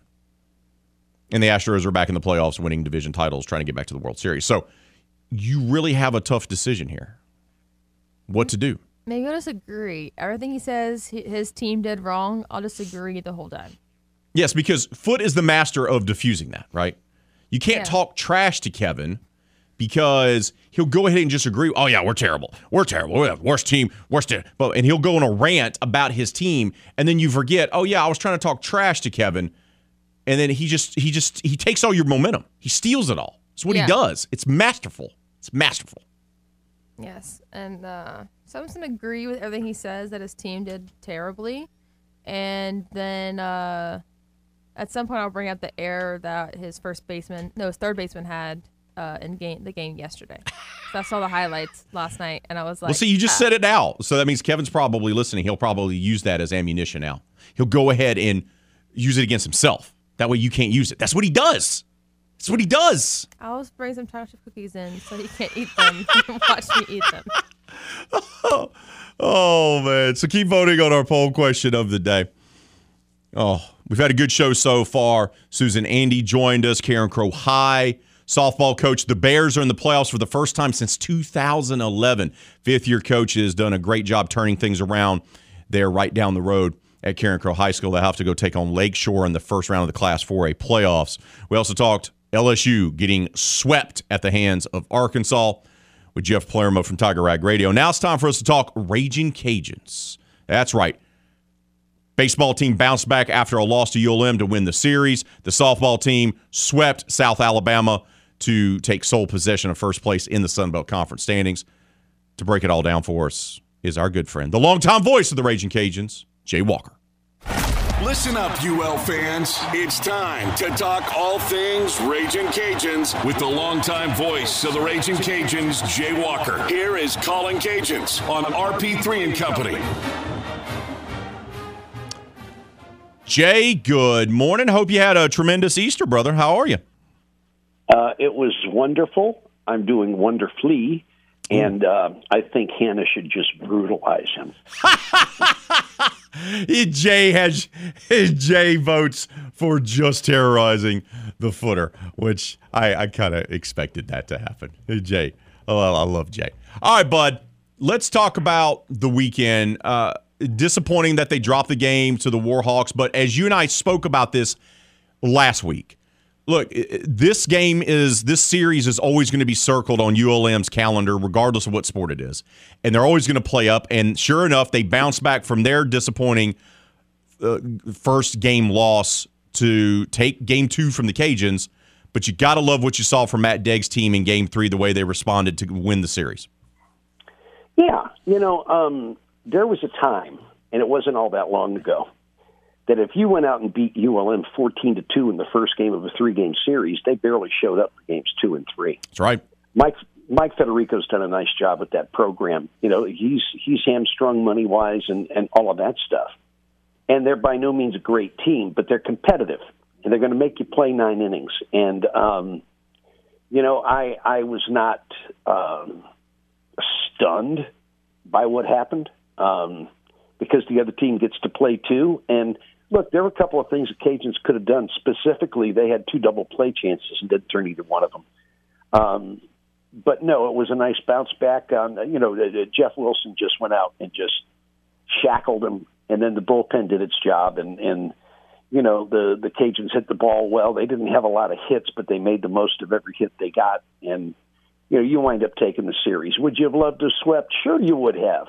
And of course, fans think that Armageddon has arrived every time you lose to ULM in anything, but they're they're not a terrible baseball team. They're not among the league's elite, but like I said, they're going to go out and compete every day, and they wound up getting a game, and that falls under the heading of that's baseball. And it's funny because I said that to Miguez.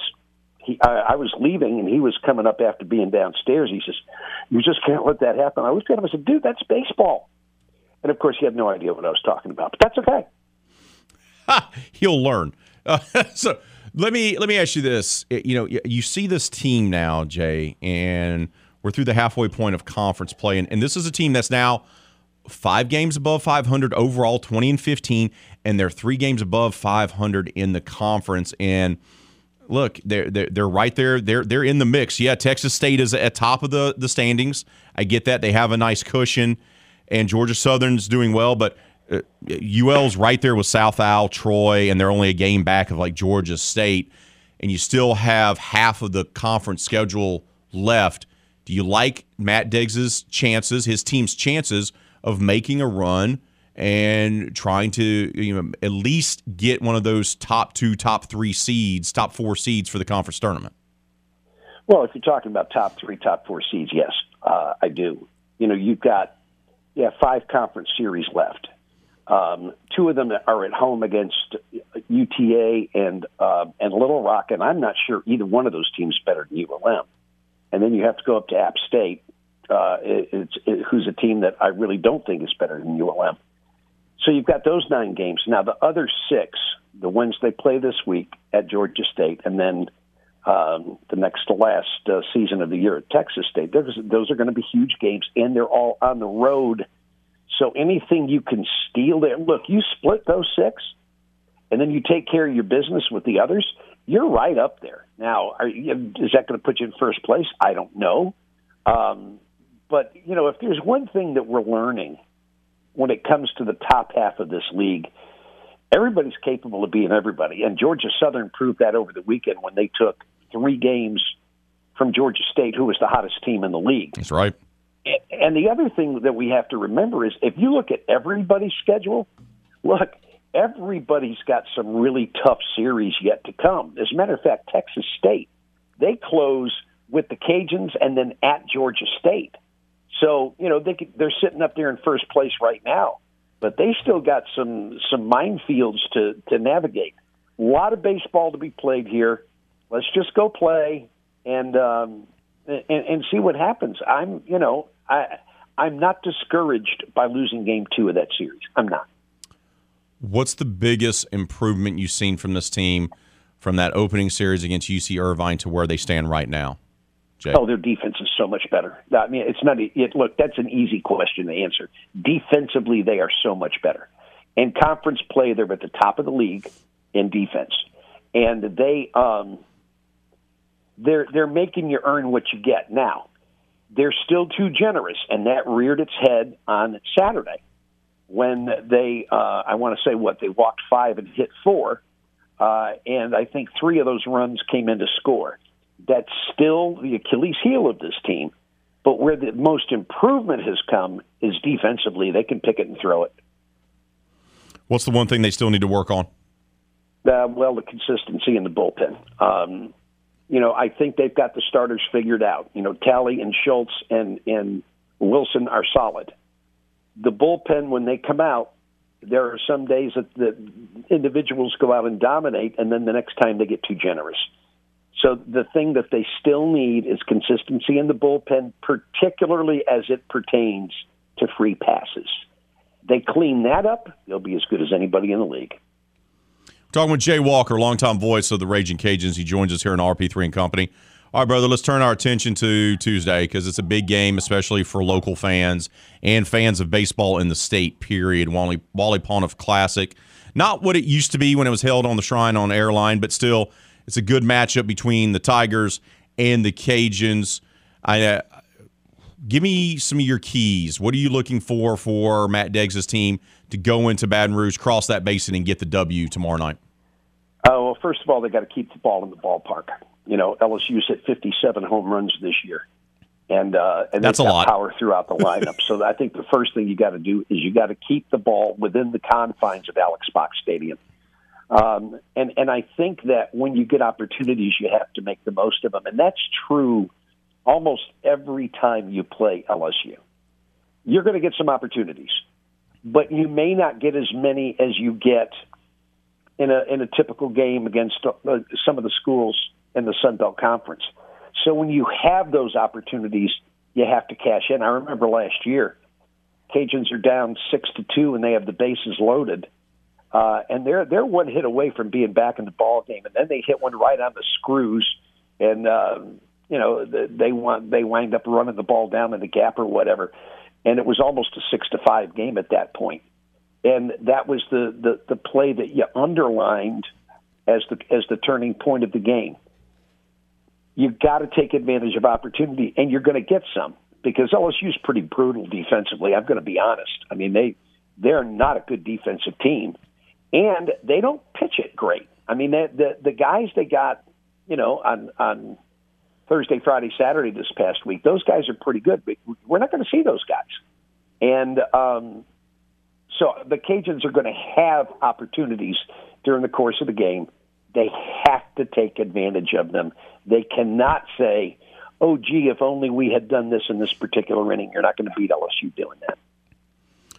Jay, let's switch over to softball. Obviously, you were on the call for baseball, but you keep an eye on what's going on with the softball team. And they go on the road to Mobile, and they get the sweep of South Alabama. And after that sweep, their 70th consecutive Sun Belt Conference Series win. But more importantly, that vaults them to atop the Sun Belt standings now, sole possession of first place. Just how impressive was it that Jerry Glasgow's team was able to sweep South Alabama and did so with a twin bill on top of it? Huge. I'm not going to, I'm not one to embellish or go overboard. That was huge because basically what they did was they won the league over the weekend. Now you still have a few series to play, but you're done with Texas State, you're done with Troy, you're done with South Alabama. That first game was crazy because you had, Olivia Lackey, who's one of the best pitchers in this league. She can go out and dominate you. She didn't have it, and the Cajuns wound up scoring a bunch of runs, and they needed to because South Alabama hit, I think, 4 home runs in that game. So what we thought was going to be a 2-1 game in the first game of that series turned out to be a very high-scoring game. Well, then she didn't pitch game 2, and the Cajuns did what you're going to do when they throw the number 2 pitcher. And then Lackey comes out again, and then she's the girl that is an all-conference pitcher, and she pitched like one. But the Cajuns found a way to, hit a ball or two out of the ballpark, and they got outstanding pitching in Game 3. That's a huge sweep for Jerry Glasgow's team. Now they're going to go. They're on the road this week, and they're going to play St. Louis and Indiana and Illinois and I don't know, somebody else. Then App State, Then App State on the way home. So that's big.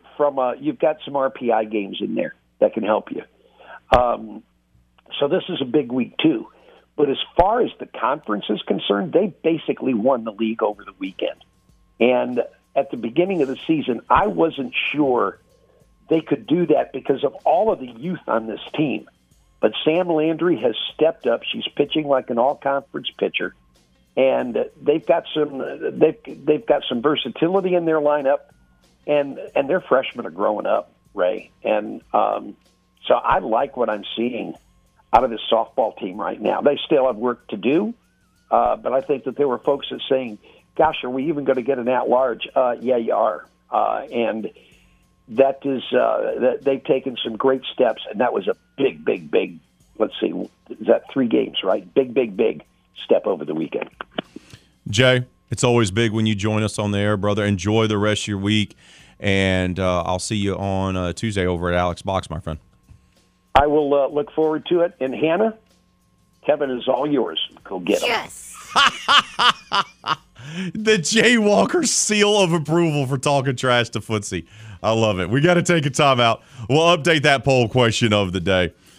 Oh, man, that's all coming up next. Right here on The Game, 103.7 Lafayette, 104.1 Lake Charles, Southwest Louisiana Sports Station. Want to join in the discussion with RP3? Then just give us a call on the hotline.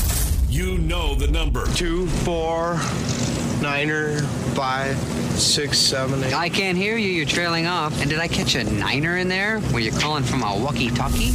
No need to be embarrassed. Just call us at 337-706-0111. Back to more RP3 and Company on The Game. 103.7 Lafayette and 104.1 Lake Charles, Southwest Louisiana's sports station.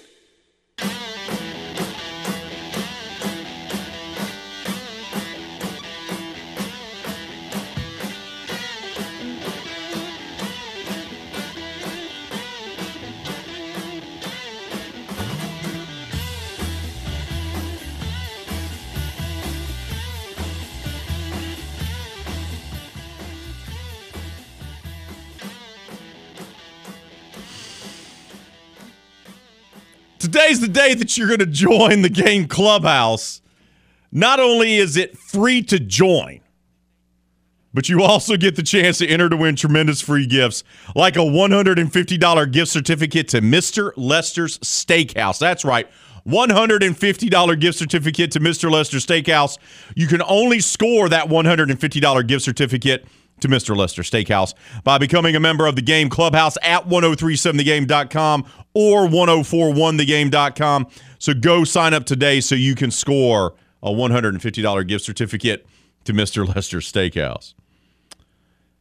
I put my phone down shortly before we came back out of that timeout because I was concerned because I thought that producer extraordinaire Hannah Five Names was having a seizure. It just so happens, no, it was her dancing. How in the hell did I lose to you in the chair dance-off?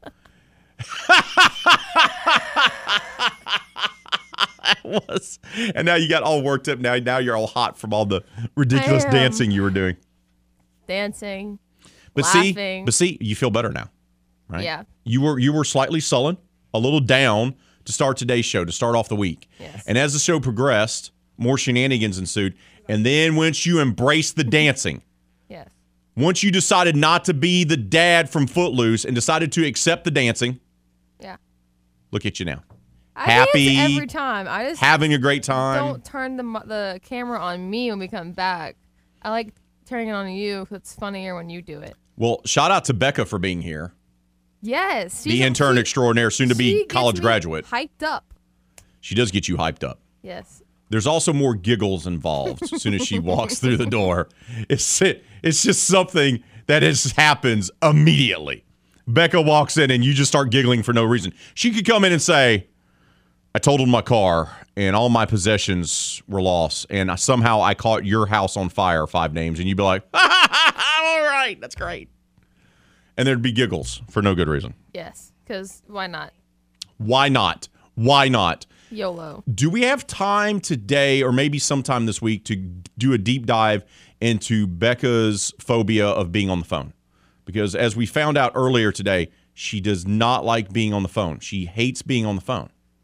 Yes. I even asked her, I said, does that mean that your mom or your dad makes your appointments for the doctor or the dentist? She said she does them in person instead.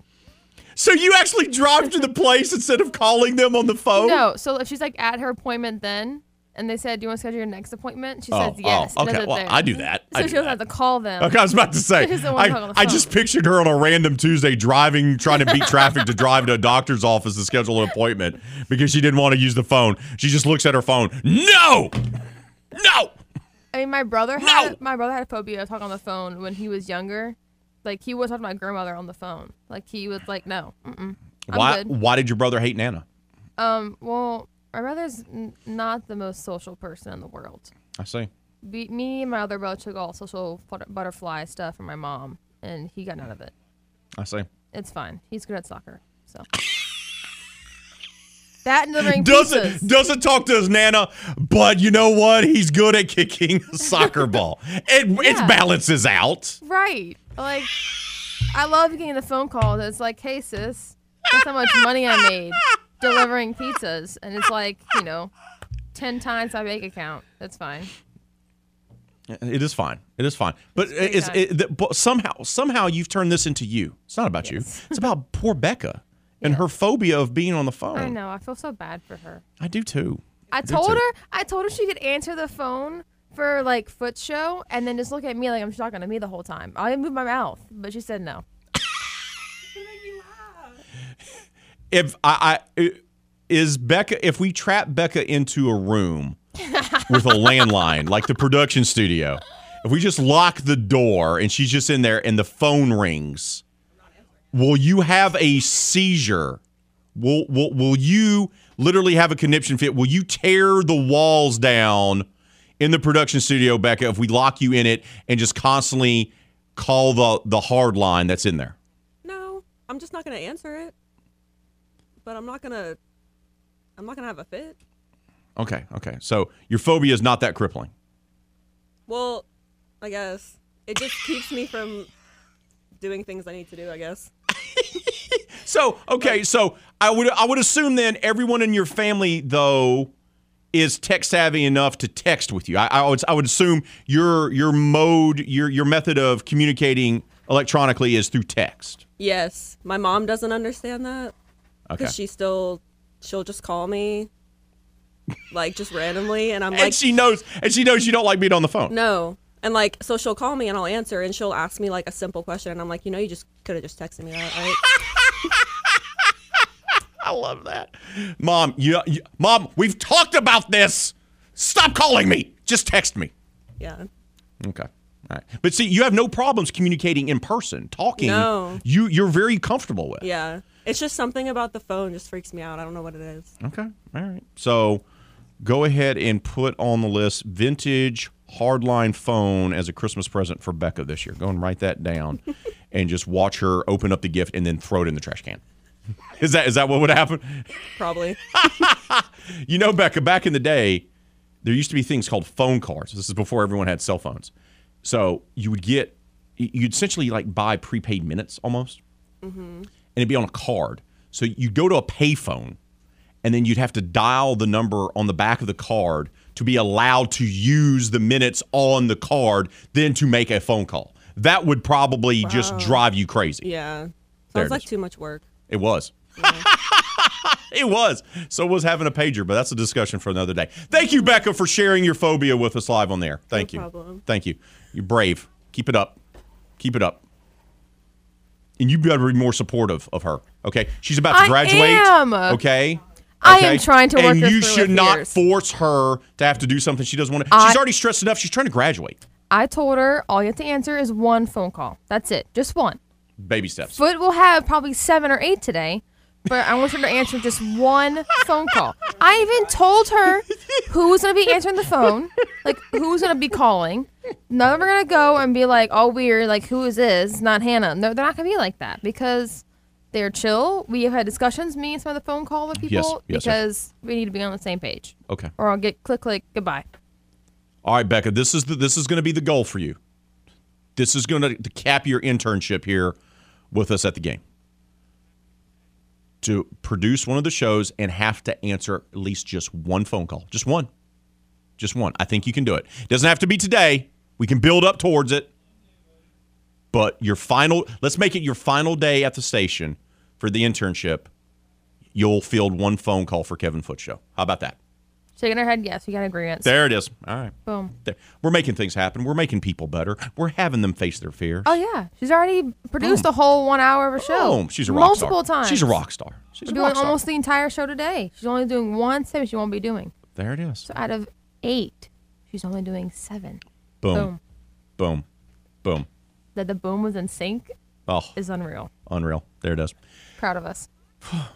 Go ahead and pat myself. There we go. Go ahead and pat yourself on the back. There we go. There we go. That's more of a slap. I'm not for sure what you were doing. Whoa! My arms are shorter. Someone looks like I'm slapping my... You know what? I'm going to go to commercial break. I think a time out here. It was kind of you slapping when you were dancing too, which was hilarious. Okay, my dancing was not that bad, but thank you so much because I got into it and it's going to be fine. Whatever. I'm taking a timeout here on the game. When we come back here on RP3 and Company, Carly Viator will join us for Festival International. It's just right around the corner. Give you the latest news and updates concerning one of the best events Acadiana has to put on. That's coming up next, right here on the game. 103.7 Lafayette, 104.1 Lake Charles, Southwest Louisiana Sports Station.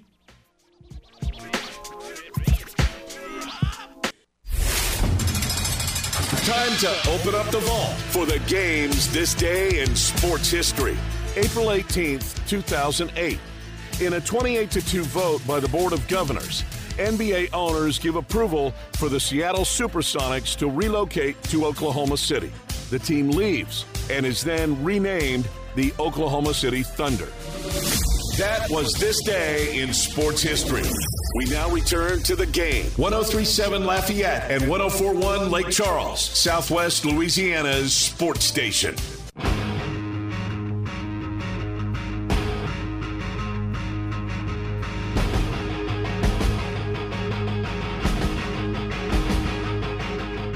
Festival International returns in just a matter of weeks here in Lafayette. The 5K's coming up. You can get your wristbands. People are excited. There's a buzz building about it. You hear us talk about it all the time here on the game. 103.7 Lafayette and 104.1 Lake Charles, because we have those Bon Ton passes that we're giving away. You can't even buy those now. They're sold out. That's how much buzz is building for this year's Festival International. Carly Viator from Festival International and Jerry Prejean from First Horizon Bank now join us on RP3 and Company to talk about one of the greatest events Acadiana puts on year after year. Carly, thank you so much for making the time. Welcome back. What's the excitement level for you and your staff as we near festival time? We are getting so pumped up that festival is almost here. We're less than 2 weeks out, so we're pulling together all of our last-minute planning. But everything's going great. Like you said, the passes sold out, which we're elated about. We've had so many new volunteers sign up this year, new amis. Still working on the 5K registration, and volunteer portal is still open from now throughout festival. So there's some great ways to get involved this year, Raymond. Let's talk about the volunteers, because obviously this is an epic type of undertaking for you guys to put on a festival like this. And obviously you can't do it without the help of your volunteers. Roughly how many volunteers do you guys typically need in a normal year like we're having this year to be able to put on festival? And how many more volunteers are you guys wanting to come and help you guys put this show on? So in total, we actually need around 1,500 volunteers, and between them, they cover 2,500 volunteer shifts. So we're probably over halfway to our goal, but we still need a lot of smiling faces. Volunteering is a very, very fun shift. It does not feel like working. You're surrounded by live music and just good people. It's a great way to make new friends and to see behind the scenes of festival. And like you said, this event could not happen without our volunteers. It's the only reason we're able to put on this massive, awesome, free event. So be sure to come out and volunteer this year if you've been considering. In addition of volunteers, you mentioned obviously the 5K. People get really excited about that. This is a big area for those type of events. Now, people can still register for this. I know the 5K will be the Saturday morning of festival weekend. Tell us a little bit about the 5K. Where can people go to get more information, and how can they sign up and go ahead and register so they can take part in that? And what is going to be the deadline for that as well? So everything you need to do for volunteering and for the 5K, or just to learn what's new this year with Festival, is over at festivalinternational.org. So that's where you can register for the 5K. It's on the Saturday morning of Festival, like you said, and you literally cross the finish line into food and drinks and music. We have La Patente playing from New Brunswick, Canada this year. So we always try to get an international band over there, and it's just a really high-energy, fun morning. You can run, you can walk, you can jog. So definitely come check out the 5K, and there's always the risk of that selling out too, so do it sooner than later. You're able to register online until the Tuesday before Festival, and then if we still have spots open, you could actually show up the Saturday morning and sign up on site. We're talking all things Festival International with Carly Viator. Also, Jerry Prejean from First Horizon Bank is joining us here on RP3 and Company. All right, Carly, let's talk a little bit about the flavor of the musical lineup. We've touched on that in previous conversations, but how many countries, how worldwide, how global is this year's lineup? Just how diverse is it going to be for those that are going to be coming, attending? So Festival International always makes a goal to bring as many bands from as many different places as possible. So this year we're excited to be bringing acts from over 20 different regions in the world. A lot of those are from Africa, which is the area that I get most excited about. We have Natu Kamara coming from Guinea. We have Bambino coming from Niger. We have Laku Musique coming from Mali. So those are some great French-speaking or Francophone groups coming to us from Africa. But we also have all kinds of great Canadian bands, New Brunswick, Montreal, all kinds of good stuff coming our way. And then, of course, Raymond, we always like to highlight and feature our local talent as well and show our culture off to the world and to all the tourists that come here to Festival.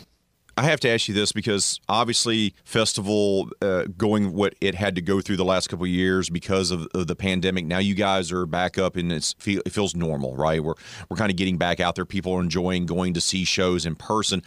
I would also probably take a leap here and say that you guys have probably had more acts reach out to be part of Festival this year than maybe in years past with everything coming back to normal. Has that been the case where you guys have had so many musical acts reaching out in the last 6-7 months wanting to be part of Festival, seeing if they can have a spot on one of the stages? I think that's a pretty fair thing to guess because so many bands have been cooped up. They have all this built up energy. They're ready to go on tour.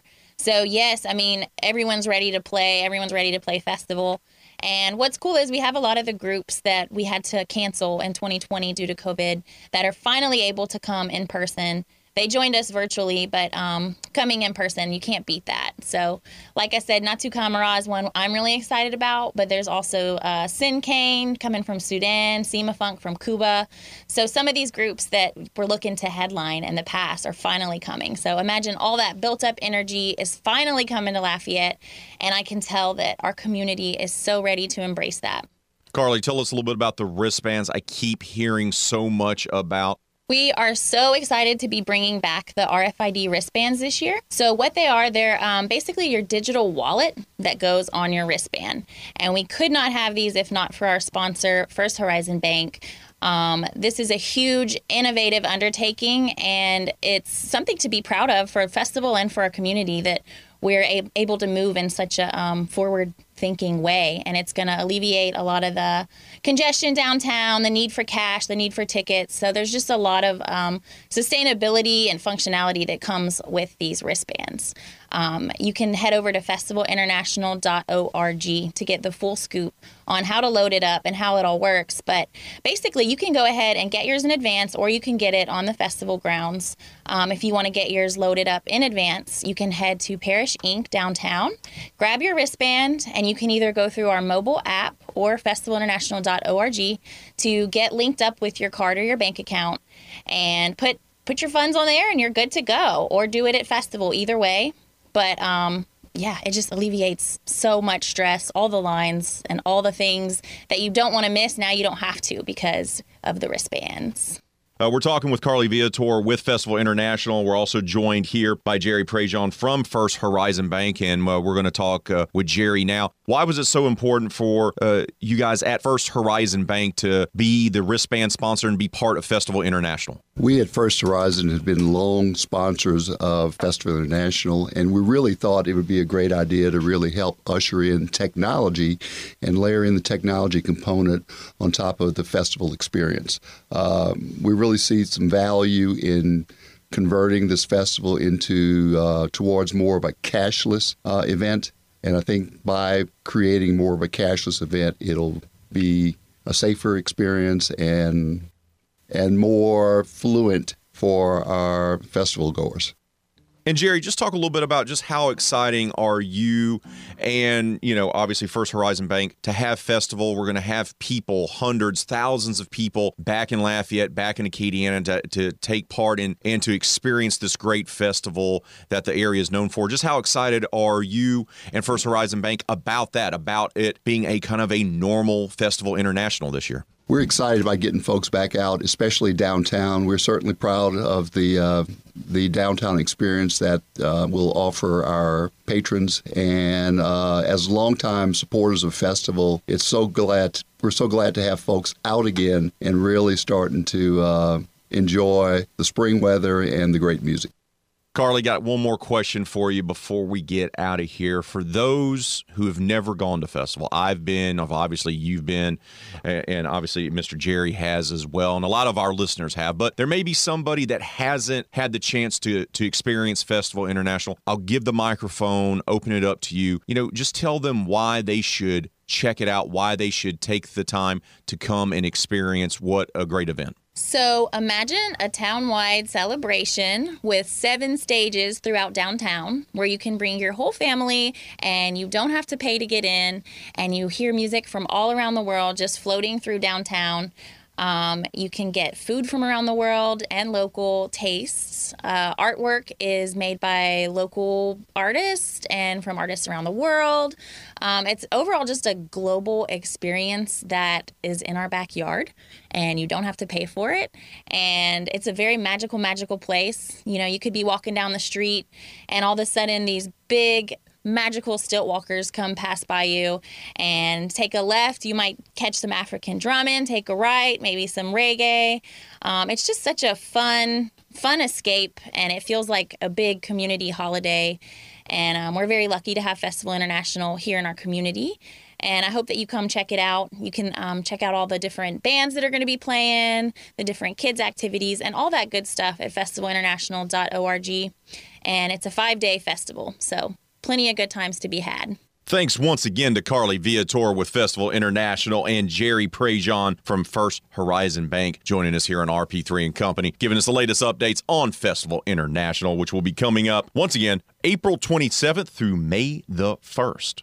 And speaking of Festival, you can experience it like never before by winning the Games Festival International Prize Pack. Sign up for the Rewards Club at 1037thegame.com or 1041thegame.com. You will get the chance to score a pair of Bon Ton passes. That's right. You'll get exclusive access to front row and stage areas, shaded seating, air-conditioned restrooms. Hello, no sweaty porta potties for you.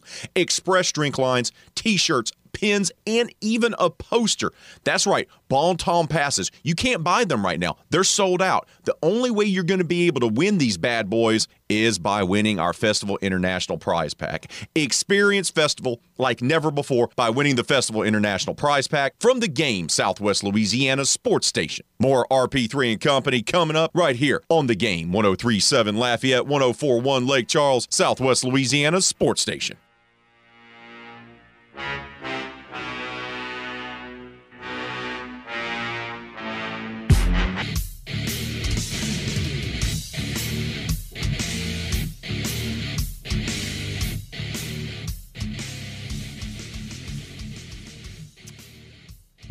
The Game, 103.7 Lafayette and 104.1 Lake Charles wants to take you out to the ball game with our latest Astros weekend getaway. That's right. The Houston Astros are going to take on the Tejas Rangers on May 21st, and you can be there in person. Register in the Game Clubhouse today at 1037thegame.com or 1041thegame.com, and you'll have the chance to score, wait for it, 4 tickets.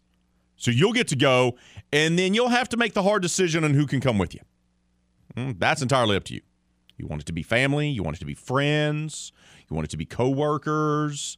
Maybe you just want to go by yourself and have those seats around you. That way you don't have people breathing up on you. It does not matter what you want to do with them. We just want to give them to you. 4 tickets. In addition, you're going to get a tour of Minute Maid Ballpark and hotel accommodations that Saturday night.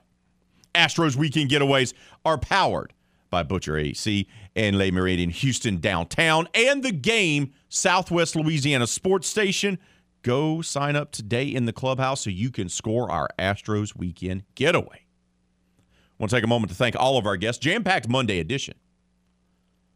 Susan Andy, the Karen Crow High softball coach. Bears in the playoffs for the first time since 2011. They're taking on Lakeshore in the first round of the Class 4A postseason. Jeff Palermo from the Louisiana Radio Network and Tiger Rag Radio, talking all things LSU. Jay Walker, the longtime voice of the Raging Cajuns. Of course, we talked about the Vermilion and White. And Carly Viator from Festival International. So thank you to all of our guests. But we have a poll question of the day to finalize. We asked you, because the Seattle Mariners took 2 of 3 from the Houston Astros, can Hannah Five Names, the producer extraordinaire and lifelong Seattle Mariners fan, should she be allowed to talk trash today to Footsie, diehard Houston Astros fan? 47% of you say yes, her team won, so she should be allowed to talk trash to Foot. 35% say no, the Mariners still suck. And 18% of you said, how about Rays Braves? We won 2 and lost 2 against the San Diego Padres. We're hovering around 500. But as Kevin informed me over the weekend, changed my life. I had a great weekend. Played golf at the farm on Friday. Had Easter celebration with my mom and Tina's mom on Saturday. And then we had Easter Sunday, crawfish bowl, and birthday party at my brother-in-law's in Breaux Bridge on Sunday. Jam-packed weekend, even watched the 10 Commandments. And my daughter was actually interested. Great weekend. But a possible game changer was the fact that Kevin told me what a hammock season is, and now I can just sit back and bask in the glow of being the defending World Series champions. So there you go, 5 names. Not only did the people vote for you to be allowed to talk trash to Kevin, Jay Walker signed off on it, encouraged you to give Foot the business today. But as we've already established, no one deflates trash talk better than Kevin Foot. No way. Yeah. He will jump in while you're trying to talk smack about his team. He will then absorb that. He takes all the power from you. It's like a mutant ability. He takes it all from you and then sits there and makes fun of his own team, criticizes his own team to a degree that you didn't even think was possible. And then you're standing there and you're going, well, I can't talk trash anymore because he just took it all. He just took it all. So we know what's going to happen. You're going to try to talk trash, and then he's going to interrupt you, and then he's going to talk all the trash about his own team, stealing your thunder. That's what's going to happen today. That's all I got, man. Five Names did not have a tremendous weekend. The only thing she has is her Mariners one. There it is. For the intern extraordinaire, soon-to-be college graduate, Becca. Producer extraordinaire, Hannah Five Names. I'm Raymond Parch III, better known as RP3. We'll do it all again tomorrow, 6 to 9. But until then, be safe out there. Be kind to one another. Kevin Foote and Footnotes is up next. You're listening to The Game, 103.7 Lafayette, 104.1 Lake Charles, Southwest Louisiana Sports Station.